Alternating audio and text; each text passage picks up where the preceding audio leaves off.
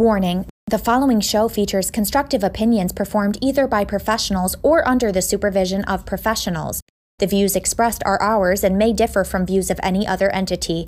Accordingly, the Tim Zabriskie Show and the producers must insist that no one recreate or reenact any conversation or activity performed on the show. When you listen to the show, do you find yourself agreeing with the boys? Or do you think Tim is full of shit? Well, let them know how you really feel and participate in the live shows. Follow the Tim Zabriskie Show by searching at Timmy Zabriskie on Facebook, YouTube, Twitter, and Instagram, and fully interact by liking, commenting, and even calling into the hotline. Don't be afraid to make your voice heard. Share this. This is as far as we got 5 minutes ago, Phil. Kidman up top, shooting star pass. All right, Enzo, let's do this. Enough with the shit talking. Enough with your shadow boxing at the gym. You need to be practicing wrestling. Phil, have you seen right, this? Let's do this. How you want to do this? Not yet.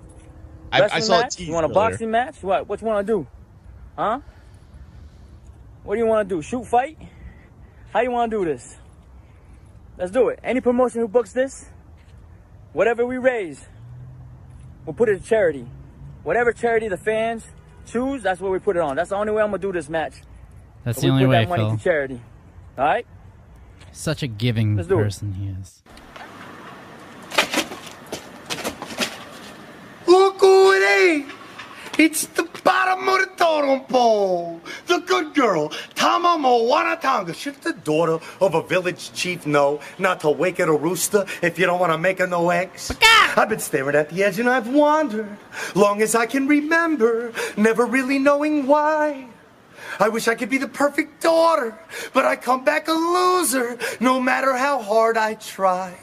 Every L I take, every tweet I track, every path I make, every road leads back to a place I know where I cannot go, the WWE. The daughter of a village chief, you couldn't even get in the WWE, you village idiot? Bro, your father is like a forefather in the wrestling business. And you are like the foreskin of a gun that shoots blanks. Wow. Oh, the Bullet Club is dead. Dead? I'd shit on Kenta. I'd WikiLeak on your brother. Neither one of them could hack it where I'm from. Ooh, that was a Donnie Molubo. You okay, Camacho? Okay. Okay, you want to play games? Okay, I'm reloading. Brrrah. Kenta, I wrestled you one-on-one in Japan for the largest wrestling promotion in the world. Not just in Japan, dumbass. You and your brother, Tama, look like doormen, okay? I ask you to take me to your leader. You take me to Kenta? All right, that's why, precisely, you mark-ass bitch, I wouldn't let you or any of the boisterous marks on Twitter that account for 10% of an entire wrestling population of fans dictate the terms to a match between you and I. That dictatorship you are stuck in must got to your fucking head. All right? Trigger fingers turned to Twitter fingers for real. I mean, you recently tweeted about a compliance lecture you received from New Japan, and I quote, to be a good guy, to do good, to be good, to now be known as the good guy, Tama Tonga.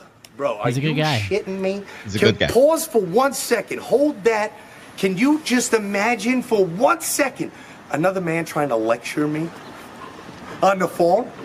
Bro, yeah, I remember Monday nights. Okay, Vince, good luck. Hold my phone. Dude, Tama, you are as smooth as a side street in Harlem, okay? You try and trap me, put me in a corner, make me look like a bad guy. Dude, I'm on the corner, and I am the trap. And I ain't selling for you, and I don't work for nobody. You and I both know I got offered 25 grand for this match, and I turned it down. Now you want to turn around and give the bag to charity? Well, touche, bro. If you Google real one, my face pops up. I'm the realest guy in a room, and that ain't a work, it's a shoot. So, Josh Barnett, thank you so much for offering me your platform at Bloodsport, maybe for a more worthy opponent. But we talking about practice. We talking about practice. We talking about Tama Tampon Tango. If we're really going to do this thing for charity, I looked up it won't real be one. on I'm anyone's platform. page 3 of my Google search. All right? And that's why I got booked at MSG, trending #1 in the world over Bret Hart, the WWE Hall of Fame, G1 Classic, Ring of Honor, you. Fucking, bro, what are we talking about? March Madness. Dude, I just called the venue directly that you're going to be at on April 2nd. Hey. They're going to give my brand a ring, a venue, nice, a referee, Nice. tickets. Okay, and any money I raise is going towards depression and suicide prevention. Oh, well, that's nice. But make no mistake about it. The biggest Is he telling us charity I'm something doing here between the lines is for there, Phil? Haku. Doing something that nobody else could do for him. And that's make one of his sons famous. You mark-ass bitch. How you doing? Let's get this I know there's a video that has Haku in it, but I haven't watched that one yet. Oh, man. We'll find that one.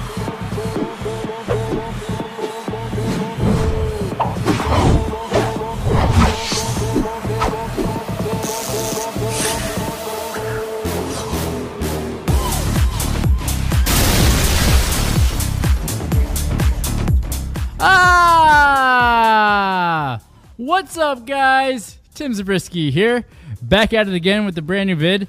Sorry this took so long, because basically once again, first show of the season, and every single technical difficulty that we could have thought of has happened, and it's been pretty fantastic.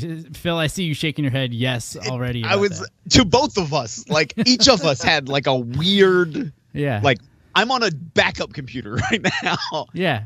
Tim's, I don't know. We're look at the. I mean, I know the screen is not on me yet, but I couldn't find the bottle of wine I was going to grab, so I'm just drinking straight from the bottle of Irish cream. Well, Phil, let's get through the introduction. I'll show you what I'm drinking here too.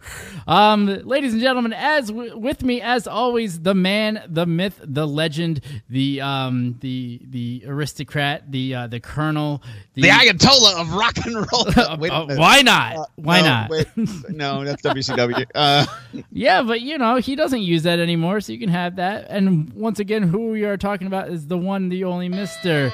Phil Stamper. Phil, what do you think of the new screen design and everything like that we have set up here? I'm really digging this. I'm really digging this whole look. Our brains are already fried, and we probably have like an hour show that we're going to do. Yeah, Phil. This is going to be amazingly fun, and we're probably going to get progressively a little bit more tipsy. Yeah, because you know what? We don't have to work tomorrow. Oh, we do. Okay. Right. I was like, what planet are you on? All we do is work, Phil. And then you're going to hear me by the end of this. This is going to be my regular accent, so there might be a lot of this coming my way. And I did look up that video of. Well, Phil, cheers. Cheers. Oh, cheers, buddy. You looked up that video with the Tama Tonga and Haku. Apparently, I misread it because it came up so quick in my feed before. Uh-huh. It was they had a thing at last year's Bullet Club block party with What Culture. So that was last year. So that was okay. So I thought it was something more recent. But it showed up in my feed. And I will say, like, to give some credit, Enzo worked with MCW a few months ago. Okay, he filled in for Cass because Cass was seeking help for the problems he's been going through. Yeah, was this when he was going through that whole shit where he was like, And Enzo stepped up and filled in. When he walked in the door, he said thank you. He was very. From every interaction that I had with him that day, he was super professional. He did exactly what we asked of him for the event. There was no issues, no qualms, no problems. Yeah. It was great. I heard the same thing. He did a World of Hurt show up here, and I heard the same thing. Like he was fine. He went to the hospital, saw like a sick kid and things like that. And everyone which is awesome. Yeah, like everyone seemed to really enjoy it and whatnot. Right. But at the same time, let's look at this and think about how we're describing Enzo. And do you think that this is a work? Yes. Yeah? The whole thing? I mean, and again, I'm coming from that place that I believe nothing in wrestling. I think the $25,000 was a bunch of bullshit, if you ask me. But, I mean, that's a steep amount of money. It is a bit steep. It is a bit steep. I mean, that's more money than. There's only three promotions I think that would give them $25,000. AEW is not one of them. MLW is not one of them. Yeah, for the one match, Phil. Right. And unless the Prince of Saudi Arabia is calling, I mean, I don't know if and I hate to say it like this, just in the price structure of wrestling and how much wrestlers are asking for when they're not in the WWE, that is one of the most highest price tags I've ever heard for a former WWE wrestler. And a guy that unless you know wrestling, no one's really heard of, though. You know what I mean? That's not a knock. You know what I mean? He's a great athlete and everything like that, but everyone knows Enzo because he was on TV. You know what I mean? And I'm talking from a very upstate New York like sort of mentality with that.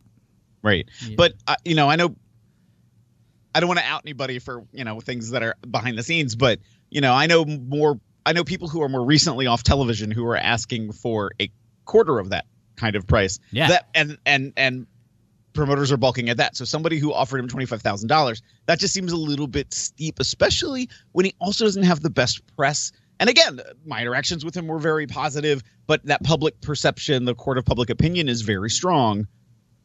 I don't know. That just feels weird. And to like also then, you're gonna say something about it being for charity. Oh yeah, now my event's for charity. I'm like, okay, so he is running his own event, because I was walking away from that too. Like, so is Enzo saying he has his own event in Tampa the weekend of WrestleMania? And I've never heard of a venue being like, oh, we already got a wrestling ring for you.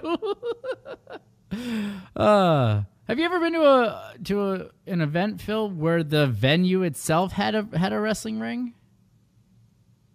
You didn't bring it, but they had one there. Only if the company had a school out of that building, ran that venue, like it was right. But that's not what he said. Place. That's not what he said. He said that he called the venue and they had a ring for him. Oh, I'll get you a ring, no problem. I mean, he probably meant the promotion just in that moment of cutting that promo. And again, which is why it leads to me to believe it is nothing but a work. Yeah. But hey, it's entertaining. People are talking about it. Yeah, exactly. Well, speaking of work, Phil, welcome to the show, everybody. This whole show has been nothing but a work so far. Hi, Justin. How are you? Thanks for stopping by, hanging out with us today, and to the rest of you as well. What we do here on the Tim Zabriskie Show, if you've never been here before, Phil, I see you laughing, all right? This whole second monitor thing, now I'm watching you at all the times now, okay? But what we do here is Phil and I, we go through all the wrestling pay-per-views, the upcoming ones. Hopefully soon I can finally get Phil to watch some NWA Power. That way we can discuss that too, because that show is phenomenal. But what we do is we go through all of the predictions. We make our predictions for each match on the card, and then at the end we take all those points. We use them on the show. We try to live tweet during the show. Whoever wins for the entire year gets to have the rights to claim that they are the winner, and the loser, they have to eat something nasty. Now, Phil, when we met a couple weeks ago, we totally forgot, because once again we were dealing with technological bullshit. So we and then started going off and on everything else. We never actually did the bet. So Phil, you had texted me off camera and said, I think it would be funny, Tim, if you ate something really nasty. And I just looked in my fridge really fast, and Phil, you know what I found? I'm afraid to find out what you found. Phil, I found like some mustard, and I feel like if I take a big squirt of mustard here right into the mouth, I think that What kind of mustard? Honey. It's honey mustard, Phil. I like honey mustard. You can't do something that people would like. That's not disgusting. Unless you're talking like it's 2 years past its expiration date. Phil, is it 2 years past its expiration date? No, but I was going to put a big amount of honey mustard into my mouth. That's not good enough? We'll talk about it off air. Well, I need to put this back upstairs, is what you're saying. Do what? I need to put this back upstairs, is what you're saying. I mean, I thought that this was good. It was nice. Do you not like honey mustard? No, I do, but not like a big squirt of it into the mouth. That's kind of what I was going for here, like a big, non-healthy amount of honey mustard. Phil, I'm just trying to pay the piper here, which I appreciate. I do think, the eating things is weird and disgusting, and like I can't literally do that because my stomach will probably explode. Right. But like I don't know. Maybe I should like make you sweat it out until like the next time we until can, like, WrestleMania. Is that what until we're doing? WrestleMania? There you go. All That'll right. be our WrestleMania go home show. Will be you doing something ridiculous. Yeah, something absolutely crazy and everything like that. But speaking of absolutely ridiculous and crazy, let's go into the pre-show, Phil. Segue. Wow. What a tremendous segue. Phil, this is, you TM. want to know why I'm also pissed about all Why? this technical bullshit? Is that I had a full thing of ice here, and now there's no ice. There's just fucking whiskey. So now I got to just That's fair. man up and do it. I am going to call that for the pre-show. We're going to see Shorty G versus Sheamus. Sheamus just came back. Yes, he did. I thought that he was going to retire when we first started doing these shows, Phil. When we had our first little bit of technical difficulties, I thought that that's when Sheamus was going to retire. But here he is, back at it again. What do you think of Sheamus during his return there, Phil?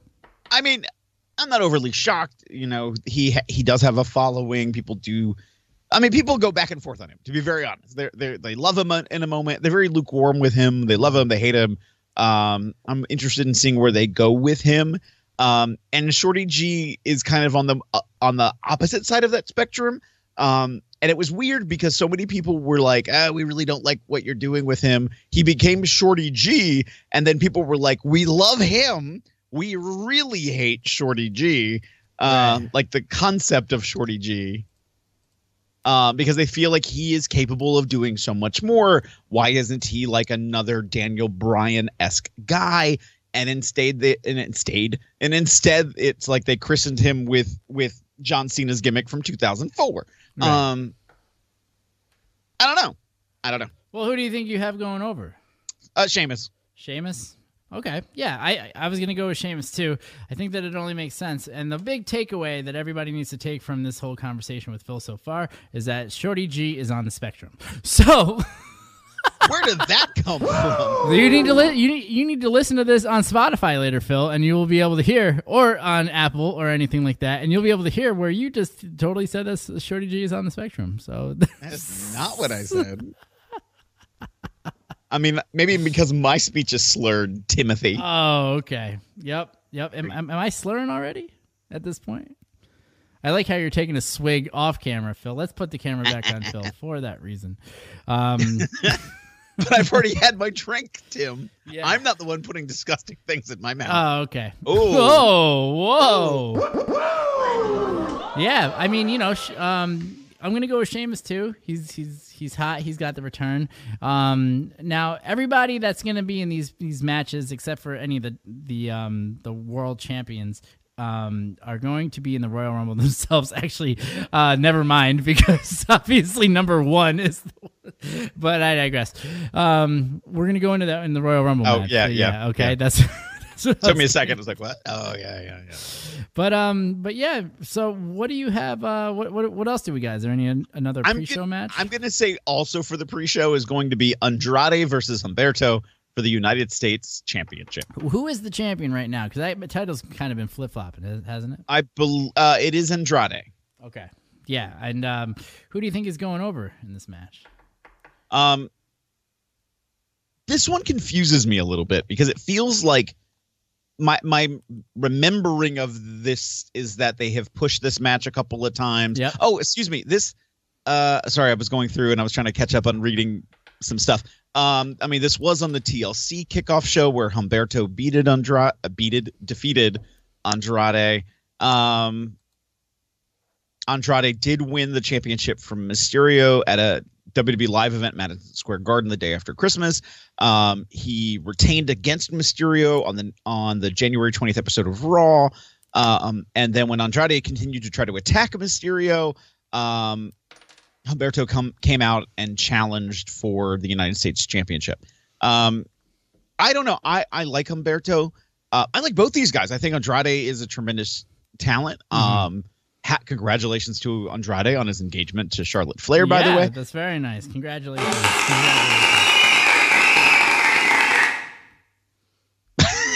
That was just so sudden. Tim. Yeah. They were into it, but they weren't into it at the same time. They were doing it as a courtesy there. Yeah. He's just not. No, never mind. I think it's gonna be Humberto. I think this will be that happy moment. Wow. We say, "Yay, we like Humberto," and we gonna make everybody smile for a little bit. And they can do what the WWE has done in the past, and perhaps that clears up Andrade for something else. What is that something else? I don't know. God, I hope it's not to win the Andre the Giant Memorial Battle Royal, because nothing ever happens with anybody who wins that. Yeah, but he's already banging Andre the Giant. Am I right? Nah, she used to be a good looking girl, but things happen. But yeah. Listen, I'm in a hot mood right now. All right, it took us 3 times to get this show started today. At least. Fuck. So Tim, who do you have, Andrade or Humberto? I'm gonna have to go against you and go with Andrade on this, because I think that it doesn't make sense for them to put it on Humberto. Humberto is not over, and this is one of the big 4 still. You know what I mean? And this is we're on the old road to WrestleMania. So we gotta keep it on somebody that the fans are really behind, and Humberto is not that guy. Who do you guys think is gonna go over? Give us a call, 518-350-4312. Let us know who you guys have going over in this match, and all of the other matches that we have going on in the show. So. Or don't. Just leave your comments below. Leave your comments and we will read them. If you just have a simple, one-word answer, that's all we need. Just put it there. That's all we need to continue going. All right. So next up for the WWE SmackDown Women's Championship, we have Bayley defending her championship against Lacey Evans. Bayley versus Lacey Evans. Now, Bayley's still a heel, right, at this point, correct? Yes. Okay, so is there any signs of her going face again? I don't know. How do you feel about her as a heel? This whole heel run and everything. I mean, I like her. I like her better as a heel. I don't know if she's really getting the best out of this run. Okay. It feels it's weird because we've gone from this situation where, let's give more opportunities for women to be on the forefront, the women's revolution in the WWE, and then it became very, very crowded in the competition level. And so it's like you have all these people and all these talents, and it was almost like Bayley's heel turn was more of a following of Sasha Banks and what she was doing. Right. So Bayley was kind of the second in that path. So it feels, I don't know if I really feel like she's gotten that genuine run. I have heard early rumblings that it'll be Bayley versus Sasha at WrestleMania. But I'm like, well, that's interesting because in sort of the relative short history of Bayley and Sasha being heel together, I should say, that would seem very sudden that all of a sudden one of them would then turn again. Yeah, especially since all the work that Sasha has put in to being a heel. You know what I mean? Like, I don't know. And, with Bayley freshly being a heel, I don't think it makes sense to really do that. You know what I mean? Like, like it doesn't really equate. Now they are saying that back on January 17th, Lacey was supposed to face Sasha Banks, but Sasha has a broken ankle, or an injured ankle. I don't know if it's broken. So Bayley filled in for her. Evans beat her on that January 17th episode, thus allowing or giving Evans the opportunity to fight for the championship at the Royal Rumble. And I hate those matches. I mean, it's just a weird personal thing. Because even the way that you're describing it is like, is her injury really legit? You know what I mean? Or is this a work at this point? Right. And I mean, I hate the matches where it's like, oh, it's the champion versus the challenger, and if the challenger beats the champion, they get an opportunity to face the champion. I'm like, no, they beat the champion. They should be the champion. I don't know. I feel like that's a weird way out. But it goes into the ego of some writers and some creative and some talent who were like, no, there has to be a reason I get beat not cleanly, or if it's cleanly, Like there's a justification for why it can't be for a thing. And I don't know. I feel like that's weird. I think there should have been another way around it that they just didn't get to. I don't know. But I do think that whole thing that you just described to me just reminds me of that whole clusterfuck when CM Punk left and then they had a tournament, and then as soon as the tournament was over, CM Punk came out and everything like that, and like Rey Mysterio is involved. I feel like Rey Mysterio almost had the title, like for a hot flash and stuff like that. That whole thing, I get what you're saying, and like even in retrospect, let's go back to 1994, Phil. Like let's look at like Razor getting the championship. You know what I mean? Because of Shawn and everything like that, and that whole schmaz, and yeah, like they've always this sort of booking, and they did it with I want to say Benoit too, and I don't think that I'm completely accurate on that too during that whole time, even though we're not supposed to mention his name. But the whole thing is that I don't like that whole triangle of it. There's no reason why the champion should be losing to the challenger if it's not for the belt. You know what I mean? I'm there with you. But now we have Royal Rumble. Bayley, the champion, defending against Lacey Evans. Tim, who do you got? Who do I got going on in this whole little match ski here? Well, it's interesting, Phil. I mean, the question is who's gonna be more over heading into WrestleMania? We have Bayley, who's she's gonna be a lifer in this company. You know what I mean? I don't see her going anywhere at this point. She's kind of got them all, like the four of them. They can do whatever the hell they want at this point. You know what I mean? The whole horsewomen. But do they see the blonde as more of a media draw going into WrestleMania? That's where the question is for me, Phil. And Lacey is the fan favorite. She's former military. There's an easy way to sell that story. And it would be a great opening babyface pop for the beginning of the show. I'm going to go with Lacey Evans on this one, Phil. There you go. Because I'm disagreeing with you. Whoa. Bayley. Wow. You're going with Bayley. Going Bayley. What do you got with Bayley? What I got with Bayley? I feel the explanation, Phil. That's what I meant. I feel her being the champion. She's like you said. She's kind of a lifer for the WWE. I think she's built up this. Now she's built up where she is the champion. She's holding that championship, making that change. Just a couple months away from WrestleMania. This is really, to me, this Royal Rumble has always been the signature. This is the tale that we're telling to take it to WrestleMania. To the big show. We're going to get something like Hell in a Cell or something between now and WrestleMania, and probably something random special maybe. But there typically is this is the moment that's defining everything that's going to happen for the next couple of months to go to WrestleMania. So for me, I think the easier story to tell is, hey, look at the person who's been here, whose face even if she's now bad when she was good before, Bayley. Bayley's going to retain the championship. Okay. Well, I'm happy that we can agree to disagree on this one. Once again, wrong, Tim. Who do you guys think is going to go over? Give us a call, 518-350-4312. Phone lines are open, active, and ready to rock.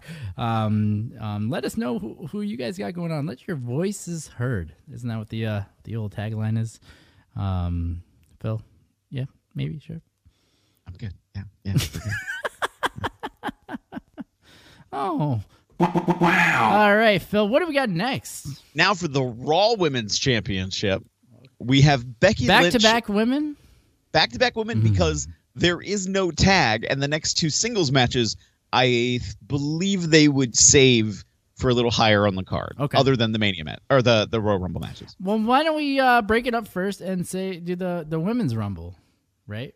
Okay, let's do that. Because they typically break up the Rumbles. They don't put the Rumbles back-to-back. That is true. So, all right, let's do. So far announced. Unless you think that they're gonna pull some bullshit and have the Men's Rumble go early on the card and give it to the women and say that it's the women's time to shine, I would hate that, Phil. This is a staple. This is a staple of the Royal Rumble, is to have the men go last for that big fucking thing. Mm-hmm. Throwing that out there because I know that some stupid bullshit like this is about to happen. So we are heading into Royal Rumble. Like the only event that's left for the WWE is Friday night SmackDown. Okay. So we've had WWE, we've had Raw, we've had NXT. There are no NXT matches, and there was even some commentary that there won't be any NXT talent featured inside either of the Royal Rumble matches.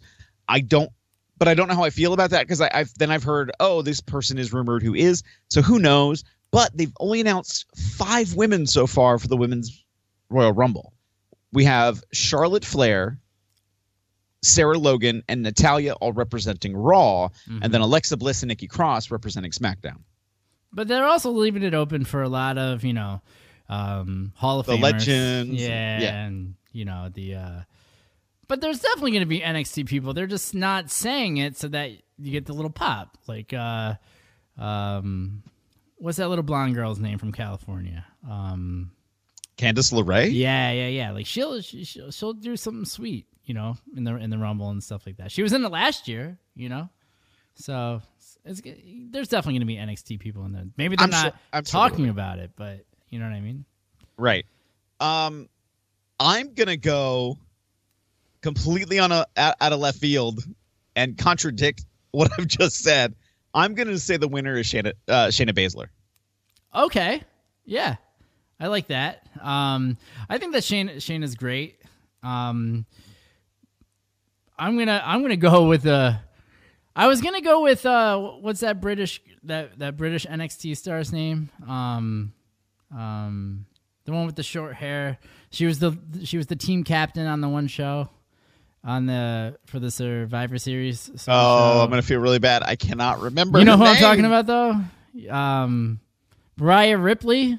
Isn't that what her name is? Yeah, Rhea Ripley. Yeah. I was going to go with her, but I'm with you. I'm going to go completely out of left field too.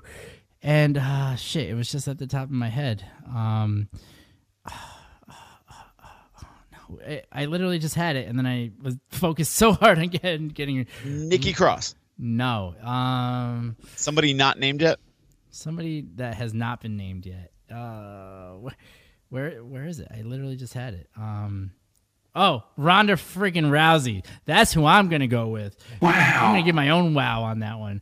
Because it only makes sense, Phil. They have been mentioning her a little bit more. Not like, big broad strokes story, but just like touchstone she was points. Alive. That's what they're doing. They're just kind of like, this girl has been here before. Do you remember her? And when her? I beat Ronda Rousey and Charlotte Flair, says Becky Lynch. Yeah. And when Charlotte Flair brings up, I was in the main event of WrestleMania last year with those two women. They keep bringing her up and teases. So, and they showed something with her like in the background, and then they had a featurette on Ronda. I feel that's a good call, Tim. I'm not going to change my call. Don't change your call, because you can't. That's a pretty strong call. Who do you guys think is going to win the Women's Rumble here this Sunday on the WWE Network? Sunday. Phil, you got to get yourself some reverb. Do you have any reverb over there? No, I don't. I'm not even going to touch anything technology right now, other than Sunday. I didn't want to do your gimmick, but if you don't have reverb, reverb.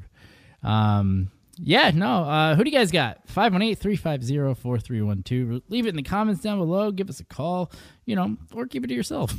Fuck it. Damn, Tim.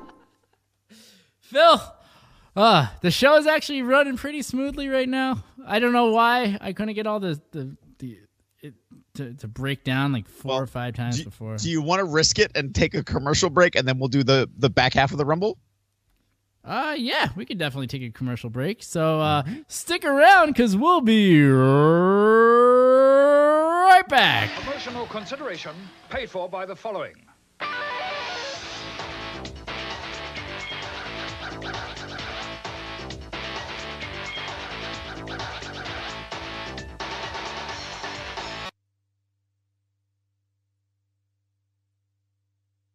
Can't finish the show in just one sitting? No problem. Listen to this and past episodes of The Tim Zabriskie Show on demand on all major podcasting networks, including Apple Podcasts, Google Podcasts, Spotify, and the iHeartRadio app. It's perfect for the ride home. It's time! It's time! It's Vader time!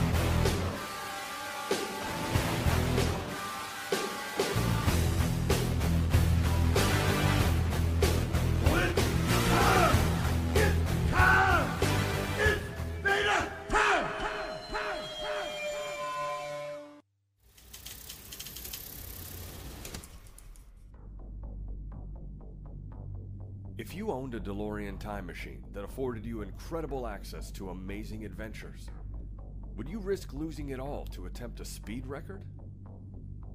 Probably not, but I did. Join me and the mayor himself as we take you through the journey of building and then racing an infamously temperamental car, hoping to make it the fastest DeLorean in the world. Why don't you just tell the story? It's my brother. Dude, then why tell the story? He's the one who sent the video that I put on Facebook that 7,000 people saw. All of that was a lie. I gotta put myself in danger?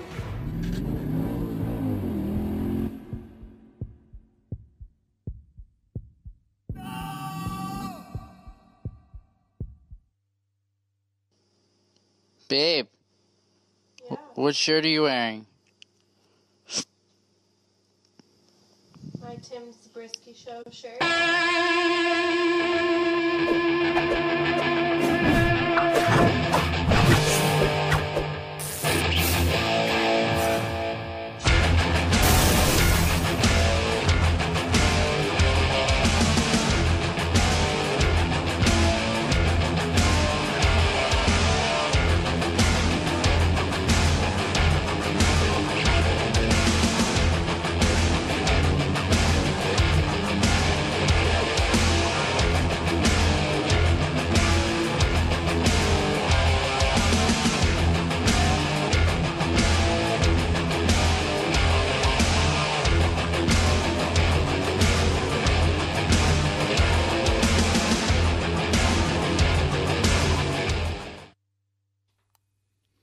Phil, I was just looking at that commercial, and you know that one shot with like me, my wife, and Zach, and that blonde girl.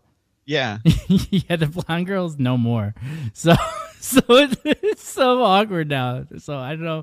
Like, wait, like she is no longer in the relationship. Yes, or yes, she no, is passed. She's still alive. She's still okay, alive, but I was like, what do you mean no more? Oh God, Tim. Best part is that she paid $10 for that shirt, Phil. $10. That's how much they're going for these days. So if somebody That's else, awesome, Tim. Somebody else wants to get in that picture, I could kind of edit you in.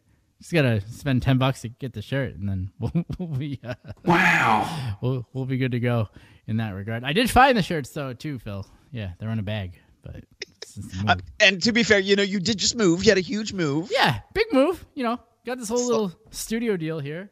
Right. Yeah. Nice. It's looking nicer and nicer every time I see it. Yeah. I found these other little foam things to go in between there, but I can't afford it unless people buy the shirts. So I don't know how much more improvements I can do till people kind of hook me up.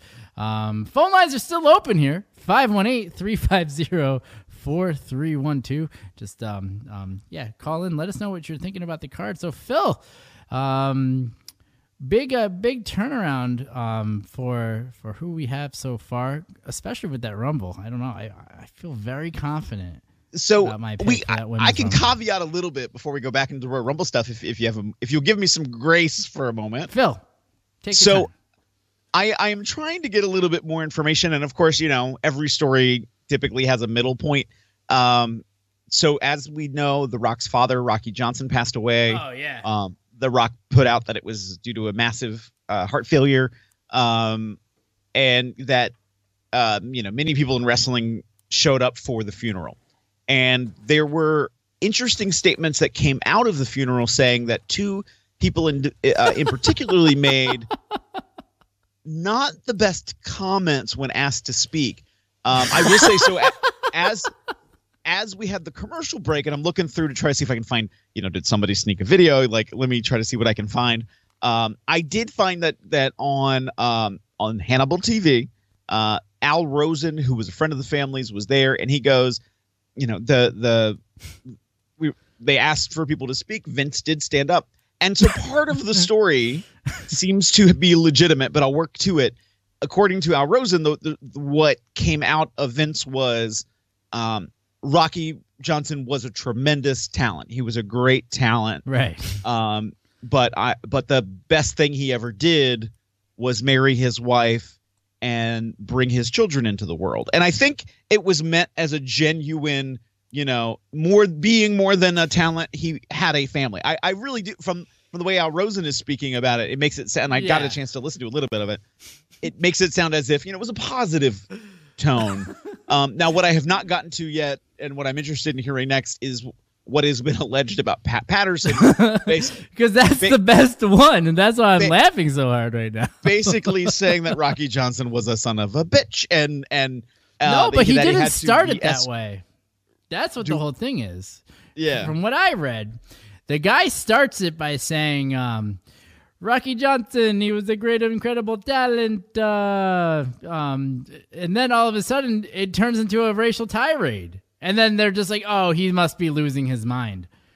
But it doesn't go together because he literally said the guy's name and said that he was a great talent and everything like that. And then all of a sudden, like he lost his shit about the same guy. No, I don't believe that he's losing his mind. I just don't believe it. It's kind of the way that it goes for me. So Al Rosen, I did find now another statement. So Al Rosen did go on to say, did Pat use church language?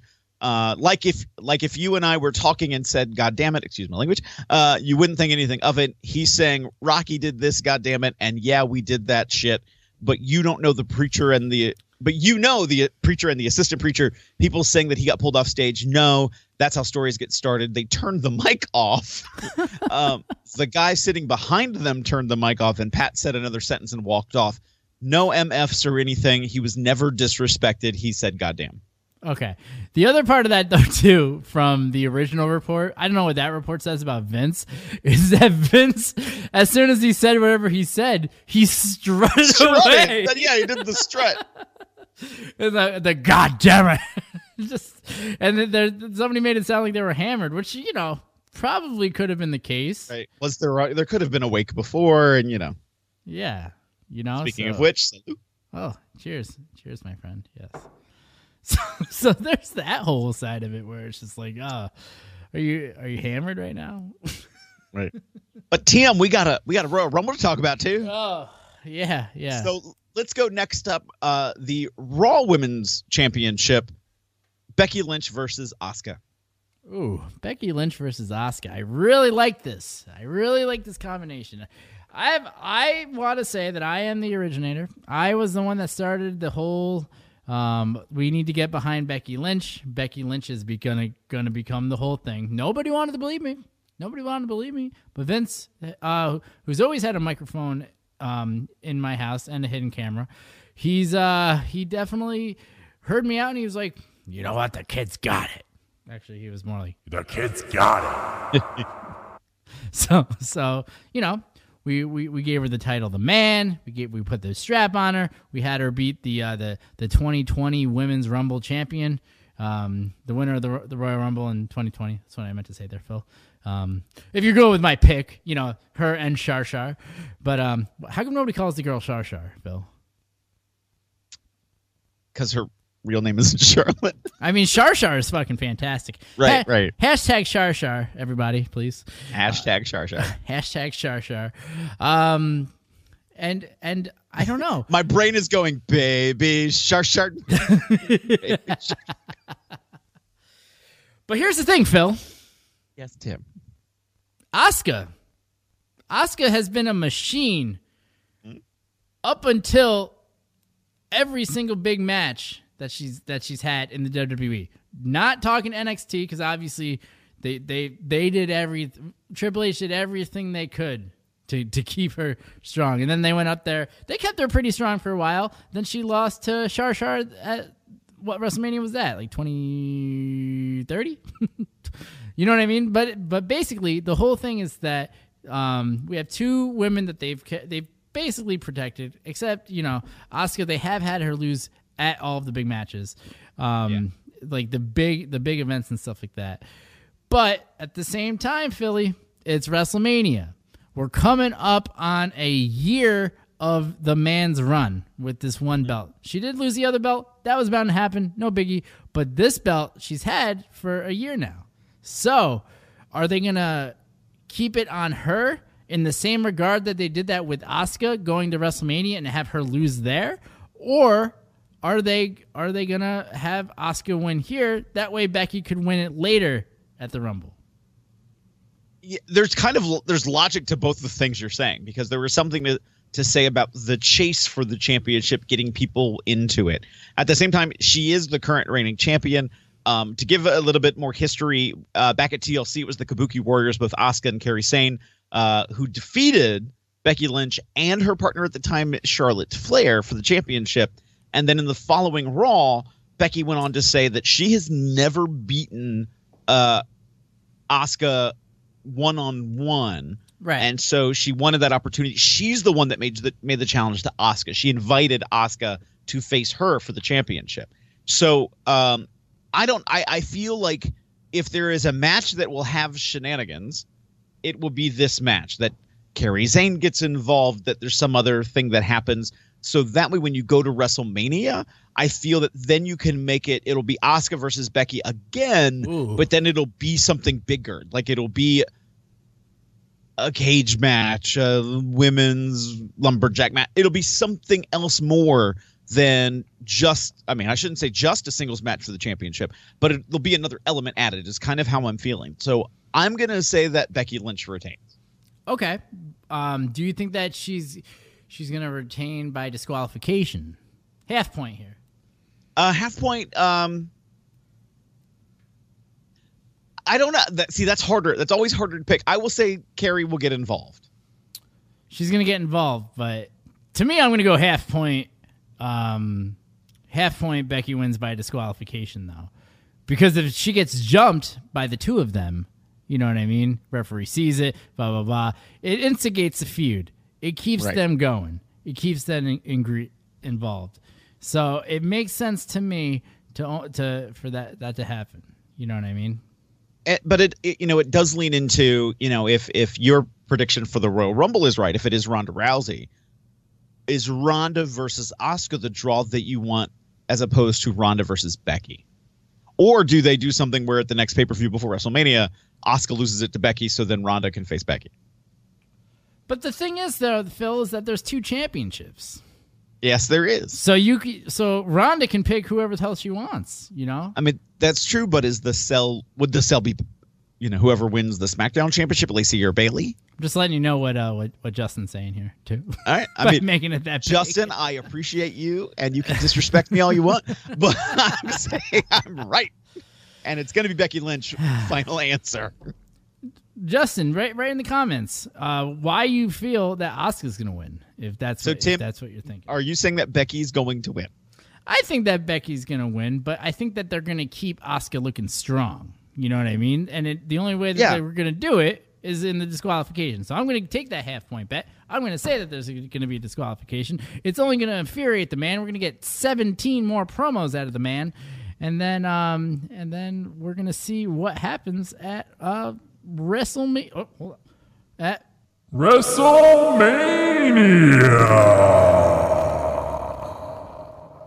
Who do you guys have? Give us a call. 518-350-4312. Phil, what do we got next going on? What do we got next going on here, Phil? We have Roman Reigns versus King Corbin in a Falls Count Anywhere match. The following show features constructive opinions performed either by What'd you do, Tim? You know what I did? I accidentally switched the buttons on the little control here, And then I hit. All right, my mistake. I was like, oh god, we've had another software failure. Oh god, we've stopped the show. Oh, here we go. Shayna versus Becky at WrestleMania. Which now they've made a huge change to the NXT Women's Championship. They're no longer calling it the Women's Championship. It is just the NXT Championship. So both the lead titles for the men and the women are each individually called the NXT Championship. Because that's not confusing. Who came up with that bullshit? Apparently, Triple H talked about it in I think it was a press conference. What did he say? Just exactly that. That just I've got an idea. That both of them carry the weight of NXT behind them. They carry that championship. And it is the representative championship. Champions, but we're not going to include gender. It's a man and a woman and a trans. And that's why he's doing. This is his way of getting back at Nyla, right? Right. Yeah. Sure. Yeah, because when Nyla comes over, they're going to be like, "Oh, she's the NXT champion." we don't touch genders here, right? And well, speaking of championship too, they have also now rebranded the WWE Cruiserweight Championship as the NXT Cruiserweight Championship, though it still has its own independent event, 205 Live. The NXT UK Championship is still the NXT UK Championship. Because people have already said, well, wait a minute. If you're saying all these things, how does all of this make logistical sense? Because why doesn't the UK Championship have as much standing as the NXT Championship? So, like, there have been some of those rumblings of, like, you're muddying the water too much. I'm still waiting for more announcements about the other NXT branches that have been rumored in India and Japan and China. And are they going to launch those? Because that's been at least a year in conversation. Yeah. Sorry. Yeah, and he's the one that said it, so I'm sure that it's happening, but I don't think that, I'm taking the other side of it too, because I'm right there with you. It's like, where's all this stuff that you're talking about there? But at the same time, it's like they do have a little bit of a performance center out there in the UK, right? It's not as great as the one down in Florida, but they do have like a little training facility called the NXT UK Performance Center. Right. So maybe they're trying to logistically get all of that set up too. And with my whole job, like we've been doing a lot of remodeling and like a lot of new branches and stuff like that. And that shit it's not a fast turnaround. You know what I mean? And especially when you're not there. You know what I mean? Right. So think about that. Like in China, I know that they have like a global office there in China, and they have them everywhere and stuff like that too. But yeah. But even so, like it's probably pretty hard for him and their team to open up those things. So logistically, I'm sure it's coming. They just we as a society are like, why isn't this happening right now? You know what I mean? So it's very, very true. Very true. So there's that whole part of it.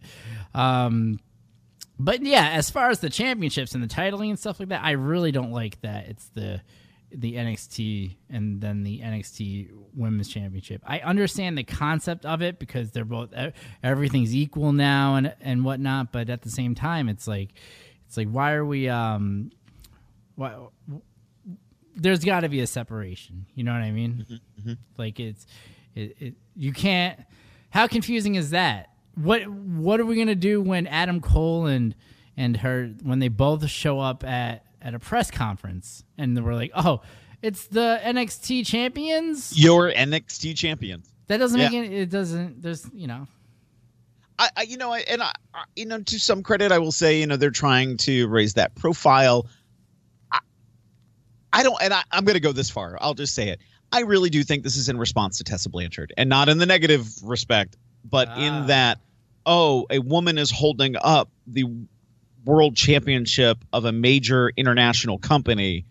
How do we put a little bit more prestige on what our women are doing? What if we make it very clear that this is equal footing with the men by, calling it just that brand's champion. You like think it doesn't this has have to to do be with Tessa? Do what? I'm sorry? You think this has to do with Tessa? Really? I really do. I just feel like this is a response because even though there's been some negativity, there's also been a lot of positivity around the fact that a woman is now holding the representative championship for the company. That does not have the word women in front of it. So I do feel it. I mean, the WWE is more savvy in the ways of entertaining than I think many of us really pay attention to. Justin is saying intergender matches in the WWE are confirmed.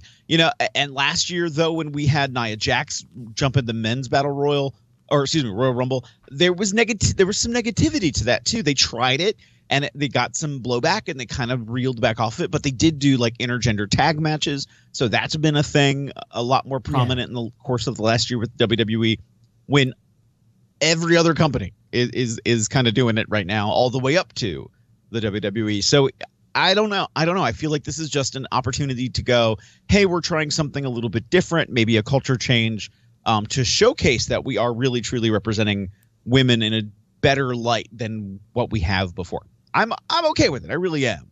I don't think it's going to be that complicated when you see a woman walk out and call her the NXT champion and a man walk out and call him the NXT champion. I don't think people would be misunderstanding that, they have the representative championship for their gender. Right, but okay. Here we go, Phil. Today's episode is brought to you by the letter A for agree to disagree. It's just, it is the way it is. We've gone this way. We tangent. If you haven't watched our show before, this is the first time. We do this a little bit. We go over here, then we come back. It's totally fine. But that's what makes this fun, because we don't do this enough. You know what I mean? Like that is true. If we offset this with another episode where we did go off on tangents and stuff like that, then we make this special, Tim.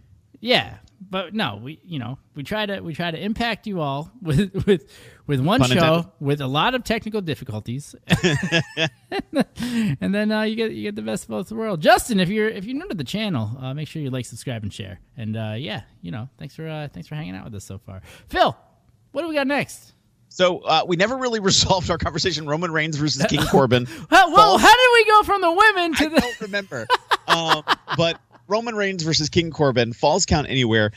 This feud has now lasted for a little bit. They have some steam finally, a lot more behind it because they've just had it there. It's been bulldozing us. King Corbin won their last singles encounter. Roman Reigns has attacked Corbin. Corbin has attacked Reigns. Reigns won a match where he got the opportunity to pick a stipulation for their match at the Royal Rumble. So this Reigns picked a Falls Count Anywhere match. So I'm kind of going Roman because he's the one who picked this match. I feel if you want some steam going into WrestleMania, he's the guy to bring it. Versus Corbin. Yeah, I think that this is as you're saying, this feud has been going on for a very long time. I think that this is going to be a very good one in order for them to kind of blow this off, go their separate ways going into Mania. So it only makes sense to me also that Roman's got to go over because, he's kind of, is he still the face of the company? Are we still giving him that title? You know what I mean? Because it's one of those deals where he is in a respect of the new John Cena. He is not necessarily the singular face, but he is. They can pull him out and be like, "This is our guy." Yeah. I didn't mean to do a Vince voice, but at the same time, it really would help Baron going into WrestleMania. And Baron's been, he's been a player, so it makes sense that maybe if I want this to blow off. And I'm gonna go against you. I'm gonna go Baron on this one. All right. Okay. I think that we need to give it to him because the whole thing is that he's we got to move on, and he's got tights now. He doesn't look like he fucking works at Applebee's anymore, and and it just makes sense. Phil, you look exhausted right now. Are you tired? You falling asleep? I'm a little tired, but we're good. We have two more matches left to go. We have two more matches. We're going to tangent a lot more. I waited until the camera was off, but just to okay, I need a breather. Let me just close my eyes. I know, and I'm all amped up right now too. yeah, I'm going Baron Corbin. Blow off. This is gonna get them to separate finally and go into their Mania programs. All right, Phil, what do we got going on next? Next, we have Bray Wyatt versus Daniel Bryan, and this is going to be for the WWE Universal Championship in a strap match. Championship currently held by Bray Wyatt. You know, they really missed the opportunity with Daniel Bryan to do like a hair versus hair match, or have like Bray Wyatt like burn his hair off or anything like that. However, how much did that man, like, his age went down as soon as he cut his hair? I was like, holy shit, it's 2007. Bryan Danielson. Yeah, there he is. Yeah.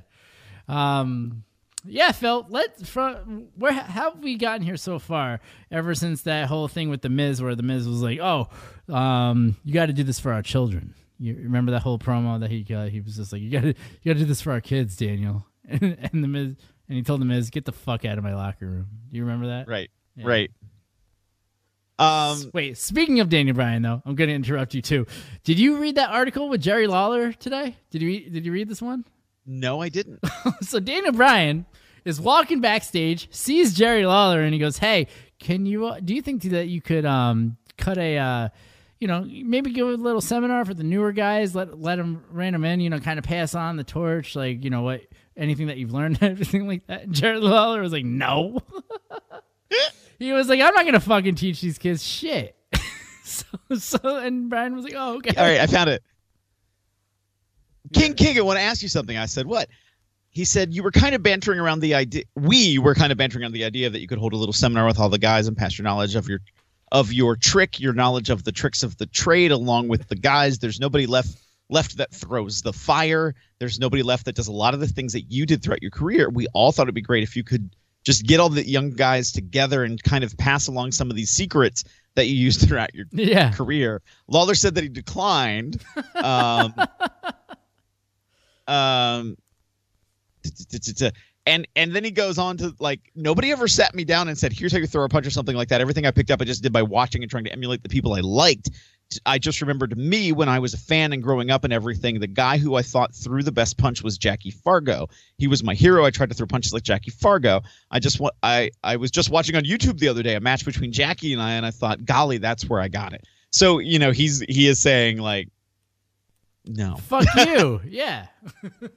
I don't know. I don't say it as a fucking, and at the same time, like, where did that come from? What was the impetus? I reading it's different than hearing the tone of it. Did he take it as a joke? Was it really a serious thing? Was it no, I'm not going to do that to the boys who are here and they should, be at that level now to, like, I agree with that too. So I don't know the context, but it was in response to a question of if he'd ever been asked to go to the Performance Center to be a coach or a guest coach.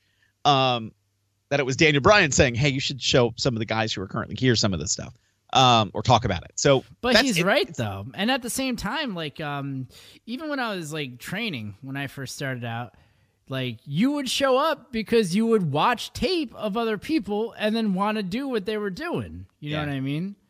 Like, and there's two rules of thumb with that whole thing because, some people would make the argument, it's like, oh, we're all like the super kick thing. And, you know what I mean? And what else? Like, everyone liked the super kick, so everyone started doing the super kick. And, you know what I mean? It's that whole thing. I'm trying to think of like another move where everyone was doing it too. But the super kick really just stands out. You know what I mean? I mean, right now, it's so weird because, there are certainly sometimes when I watch an event, I'm like, okay, there's super kick number 405. Right. There's weird kick to the side back of the head that's not quite an enziguri. That number 127, and oh look, stunner number 4. But then you get like, oh, 3 people did the springboard off the middle or bottom rope backpack stunner. Oh, now you got 5 people who just did the same exact spot out of the corner. Like, I'm seeing these weird patterns, and I'm like, okay, one of you saw this somewhere, and then the rest of you picked it up. Like when like everyone was doing a moonsault, let's say, on a show. You know what I mean? Everyone was hitting that at the same time. It's the same deal, yeah.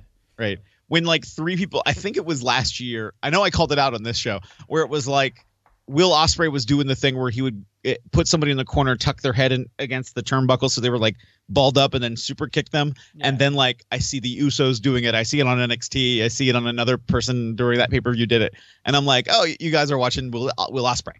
The other one too for me is the Canadian Destroyer, where everyone's just fucking hitting the Canadian Destroyer all the time. But yeah, so I think that with Jerry saying what he's saying, he's like, what am I going to teach everyone how to throw a punch so that we watch Raw and then everybody's throwing the same punch? And that's a fair. If that was what he was saying, he didn't go into much detail about the reasoning why he said no, just that he did say no. But again, we've tangented. We've got off our main point, Tim.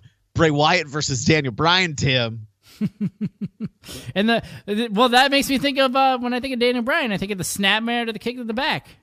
Mm-hmm. It was my favorite move, but everyone was doing it. Right? That's the whole kicks. I remember Low Ki doing it first. Yeah, I remember him paralyzing people too when he was doing it as well. Was it Ki or was it Quack? I was like, was it Ki or was it Quack? But they worked each other so much in their young career. Well, Ki was young. Quack was by that point like in. So I'm trying to think like who did that. But anyway, yeah.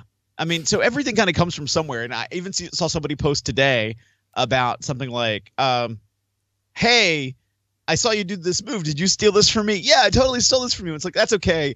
I haven't used it in 10 years. So then why'd you fucking bring it up then? Right. And then he's like, oh, I know. Is it okay if I borrow it? He's like, well, I actually borrowed it from somebody that I watched 25 years ago. So, that everything is coming from somewhere else or somebody else. Yeah. And I mean, until you get those random moments of just seeing that something that's so spectacular. Wow, I really am trying to avoid the tangent that's coming in my brain about people and talent and making fun of the spot stuff and just, I do think high flying stuff and more the people who do amazing aerial work belong in wrestling just as much or as more than anybody else. But like, I mean, to give the historical context, there was a time when the NWA in the day was like, it's stupid that you go off the top rope because you're basically, you've stopped the action to climb up the ropes. Why isn't this guy getting up to kick your ass? I'm also thinking now too of like, there's a shoot that Brian Myers did. Kurt Hawkins, I don't know why I just called him by his shoot name there for no reason. But he talks about how there was one point in time where too many guys were going to the second rope and putting their arms up. So then they said that nobody else could do it except for Randy Orton. You know what I mean? But it's right. It goes along with everything that we're saying here too. You know what I mean? Could you imagine going to an indie show and not seeing anybody go to the top rope though? At this point in 2020, you know what I mean? Right. But I mean, even on independent shows, like there should be a little bit of, I mean, we've both been to a number of independent events and worked on them and have heard how locker room meetings go. And, if you could even get to a position where you can watch the event at all. So, it is hard sometimes to see what other people are doing before you in that respect. But even just like, I don't know, just like, yeah, I'm going to hit you with the soup. No, like the second, like, super kick Enziguri or stunner or Canadian Destroyer into your vocabulary, just move past it. Like just skip over it and do something else. Like I have a personal pet peeve of when there's a moment for a rest hold, everybody goes for a chin lock or a rear chin lock, and I'm like, no. There's there's 75,000 other things that you could do in that specific moment, and you're going to do the same thing, So, I mean, and even from the ring announcing perspective, for a charity event over the summer, I did ring announcing for an event, and everybody except one person came out to I have 25 nicknames. Please read them off for me. And I was like, are you kidding me? And like, I know at one point I was like, listen, everybody else has literally done this tonight. No, like, this is silly. They're like, well, this is what I want. This is my regular entrance. And I'm like, yeah, I'm sure it is. Yeah, in your bedroom by yourself when you're practicing your entrance. All right. Right. We've all been there. It's fine. But at the same time, I'm also thinking now, 2007, 2008, everyone was doing a code breaker or a backstabber all at the same time. Yeah. so it just goes through weird cycles. And I think where you tangented off on this was the fact that Daniel Bryan was one of those guys that a lot of people were borrowing stuff from liberally. Yes. And you did a fantastic segue of bringing that back into the actual conversation. See? You know what? I'm very impressed. Let's give him a round of applause for that right there.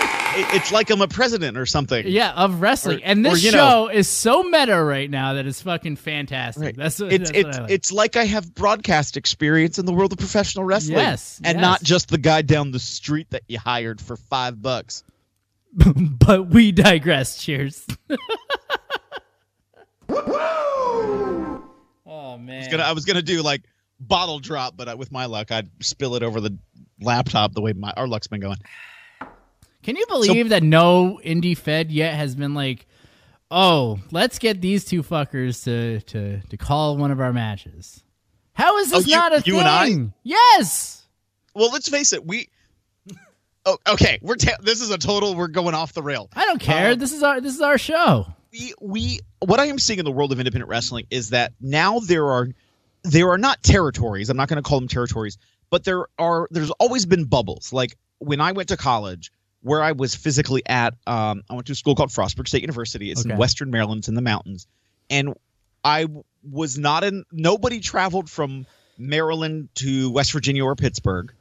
The Pittsburgh guys didn't come down. The West Virginia guys didn't come up. And so there was like the circle of folks that did West Virginia, the circle that did like Pittsburgh and Ohio, the circle that did Philly, New Jersey, the circle that did Central Pennsylvania, and the circle that did Maryland. And sometimes they'd go up to Philly. But it's like, you had these locked in weird circles and nobody would cross. And I'm like, guys, I want to be like everywhere.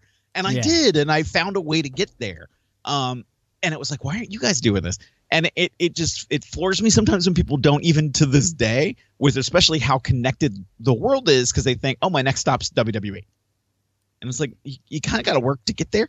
But what I am seeing is this rebuilding of not quite the same bubbles, but that promotions liking what another promotion's doing and kind of rebooking all of the same guys, but just for them. And so like I see like Black Label Pro, Action Wrestling, Crux, Scenic City, Supgraps. They're booking like all the same talent. Primetime Pro primarily is booking mostly the same talent, but they're not in like the same geographic region. Okay. Give me, out of the people that you just named, though, like for a geographic region, I'm trying to figure. I don't know these fits. So this is like Illinois. I guess you could sort of say it's in. You could follow it on a map. Like it's Illinois down to Tennessee, through Tennessee, up to DC. Like it's like a little bit of a big giant J. Okay. Well, an opposite letter J. But it's not the same group of people that are going to each one of the shows, right? Well, that's what I'm saying. Like. It's not like in Boston where you have like Chaotic and then Top Rope that are right next to each other, sort of deal. Right.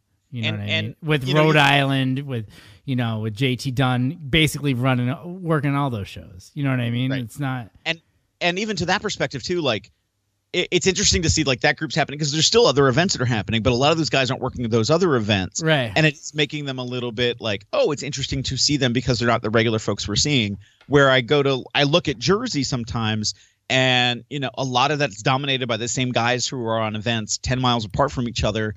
And one event's charging $40, one event's charging $10, one event's charging $20, and it's like, well, what makes it special to now see you because you've populated your own market? And yes, nobody's paying you the amount you quote deserve and the amount to make it so you would only stay with one place, but at some point you're having sort of a loss of attrition because now so many people can see you in so many different ways. Mm-hmm. Why aren't you a little bit more focused? So I am starting to see like this rebuilding of not quite a geographic territory, but almost promotional territories that the same grouping of people are following almost the same footprint as a pathway for booking talent. And in some respect, I think that's great. I think that's good because then you do have that path. You could, if you coordinated it well enough between all those promotions who are basically using all the same people, because if they're using all the same people and they're like, hey, I want to run an event this day and I can't because this other company's running who basically use all the same talent, like, oh, we have to rethink this logic. And so what are your thoughts though on, feds in the same area using the same talent in that same sort of regard though? Because I hate it. I absolutely hate it because it doesn't really differentiate any of that.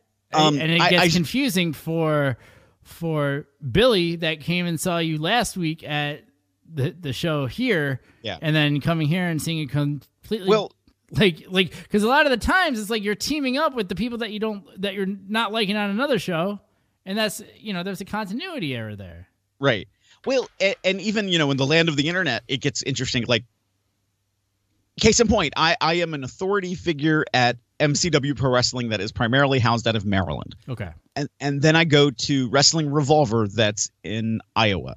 And though the same physical crowd isn't traveling between those two locations, they're following online. Right. And so some of them are like, well, what is it? I get MCW folks who ask me, like, I see what you're doing with Sammy and with Revolver, and that's really cool and interesting. Like, but why are you such a jerk? Why don't you like Sammy? What's going on there? And it's like, well, it's about Sammy. I try to focus it on. Hey, it's a work, you fucker. I still keep an element of kayfabe. Oh, yeah. And it's funny because this is now, I don't know, 5 years ago. And, the place that you might think would suspend the most disbelief, I was at CZW and a fan came up to me and they're like, I get it with what's happening in the ring. I get it. I get, what I'm watching and how it is or isn't happening. Yeah. But I know the drama is real. That these two people really don't like each other in the back, and that's why they got booked this way. And I'm like, okay, I'll go with it. Like, and so in my brain, I've kind of stuck with that. Like, if I'm wrestling a match, it's because of that guy. It's that other person. It's not because I am just a jerk. Maybe I am. It's not just because, oh, look at me, I'm a nice guy who will work with you. Maybe I am. Why can't it be both? So you walk that line as a talent. Now, I do feel, again, like I said, I feel it diminishes the return on your reputation. Not reputation, maybe that's too strong of a word, but why it makes it special for you to be seen if you're working all these places that are right next door to each other. Well, there's two ways to look at it in a logical sense, where because you probably live in that area, and if you're only going to get paid $50, $60, $100, right, and you're traveling so far away, you're making more coming in on that day. So Chris Park just asked the question: what about cross storytelling if the same people are on shows? That would just be one Fed that's running all these different towns, and that's not what's happening here. And the way I kind of look at it, it's Chris. The short answer to that is that there's a lot of fucking egos that come into play. It is really leadership hard for of these shows. It is really hard for promotions to even want to entertain the thought of carrying over the same story between events, even if they use the same exact people, because to them, this is the universe that they're creating. This is the talent that they are using. For example, I'll use this example, and I know there's another story attached to this too. Stephen Amell, who was Arrow for 8 years, who has just left Arrow. He's about to start a brand new television show called Heels, which is about the world of professional wrestling. But I know people who've already said, I hope they bring actors from the Arrow show onto Heels so we can see them again. And I'm like, well, they're not going to be the same character. It's not like you're going to get Felicity, his love interest on Arrow, to come back and be the love interest of his new character on Heels. Like, that doesn't make a storyline sense per se. But if they did bring her in just as a special, like, one-off special guest kind of thing, yeah, it'll be cool. You'd get that little bit of a pop, but you're not going to see them in the same light. It's going to be something different. But in the same regard, though, like, take a look at like Jonah Hill and that whole crew with Seth Rogen and all those guys. It's all it's the same core group of guys playing different roles in every single film and everything like that. Right. And there's some guys you're going to get, like when you see like the other group I'm thinking of is like the Will Ferrell, Vince Vaughn. What do they call them? Not the Step Brothers? They're the Frat Pack. You get what I'm saying? Instead of the Rat Pack, it was the Frat Pack. It had like the Wilson brothers in it. That's the thing. If you look it up online, it's that whole group of actors. So for me, and there are some companies I work with that I'm like, oh, you're just creating I've been teasing the last couple of months, and some of this was because I followed the DC shows and I knew they were doing Crisis this year, and so I started to do hashtag I am the multiverse. Yeah. Because it was kind of true. Like, it was like I go from promotion to promotion, And though a particular person might have the same persona, the way it's played out to that particular event is different. So it's like you're going from a pocket universe to a different pocket universe. Yeah. And that way it's cool. It's just a different kind of storytelling. Like I look at a guy like a Warhorse, who, when you watch a Warhorse promo, when you see him wrestle, you're getting pretty much the same guy no matter where you're going. He might have a little slant when he's a bad guy versus a good guy. But he really is, at the core of it, he really is Warhorse, where I think of some people when they go to one place and they are the bad guy, they're a totally different persona and compared to when they are a good guy at another place. That it's like they are two different, completely tuned different people. And both are fine. I think both are okay. It depends on then really what the talent is bringing into the equation versus really what the promoters are. Even if the promoters like, I want you to blah, blah, blah. Promoters don't have as much strength anymore when it comes to telling a talent, like, I want you to dress up like a Transformer. I didn't mean to call anybody. If that was me calling out somebody, I didn't mean to because I know who you're thinking of already. I can see the smirk on your face. I want you to come out there. And I didn't mean that. I really didn't. I really didn't. But like, let's say you go to a promotion in Ohio and they're like, hey, I have this kaiju costume. You're going to look like a Transformer. I want you to be this Transformer. You're not going to do anything that you normally do. You're going to be this persona. Be the best Transformer you can be. Yeah. But then the next night, 5 miles away, you might be, I want to make up you're going to be Harry Potter. And yeah. You're going to be Ace Ventura. Right. You know what I mean? You never kind of know. And I will say, like, I think I might have talked about this experience here. I got the chance to work on a Kaiju Big Battle show a few months ago. Right.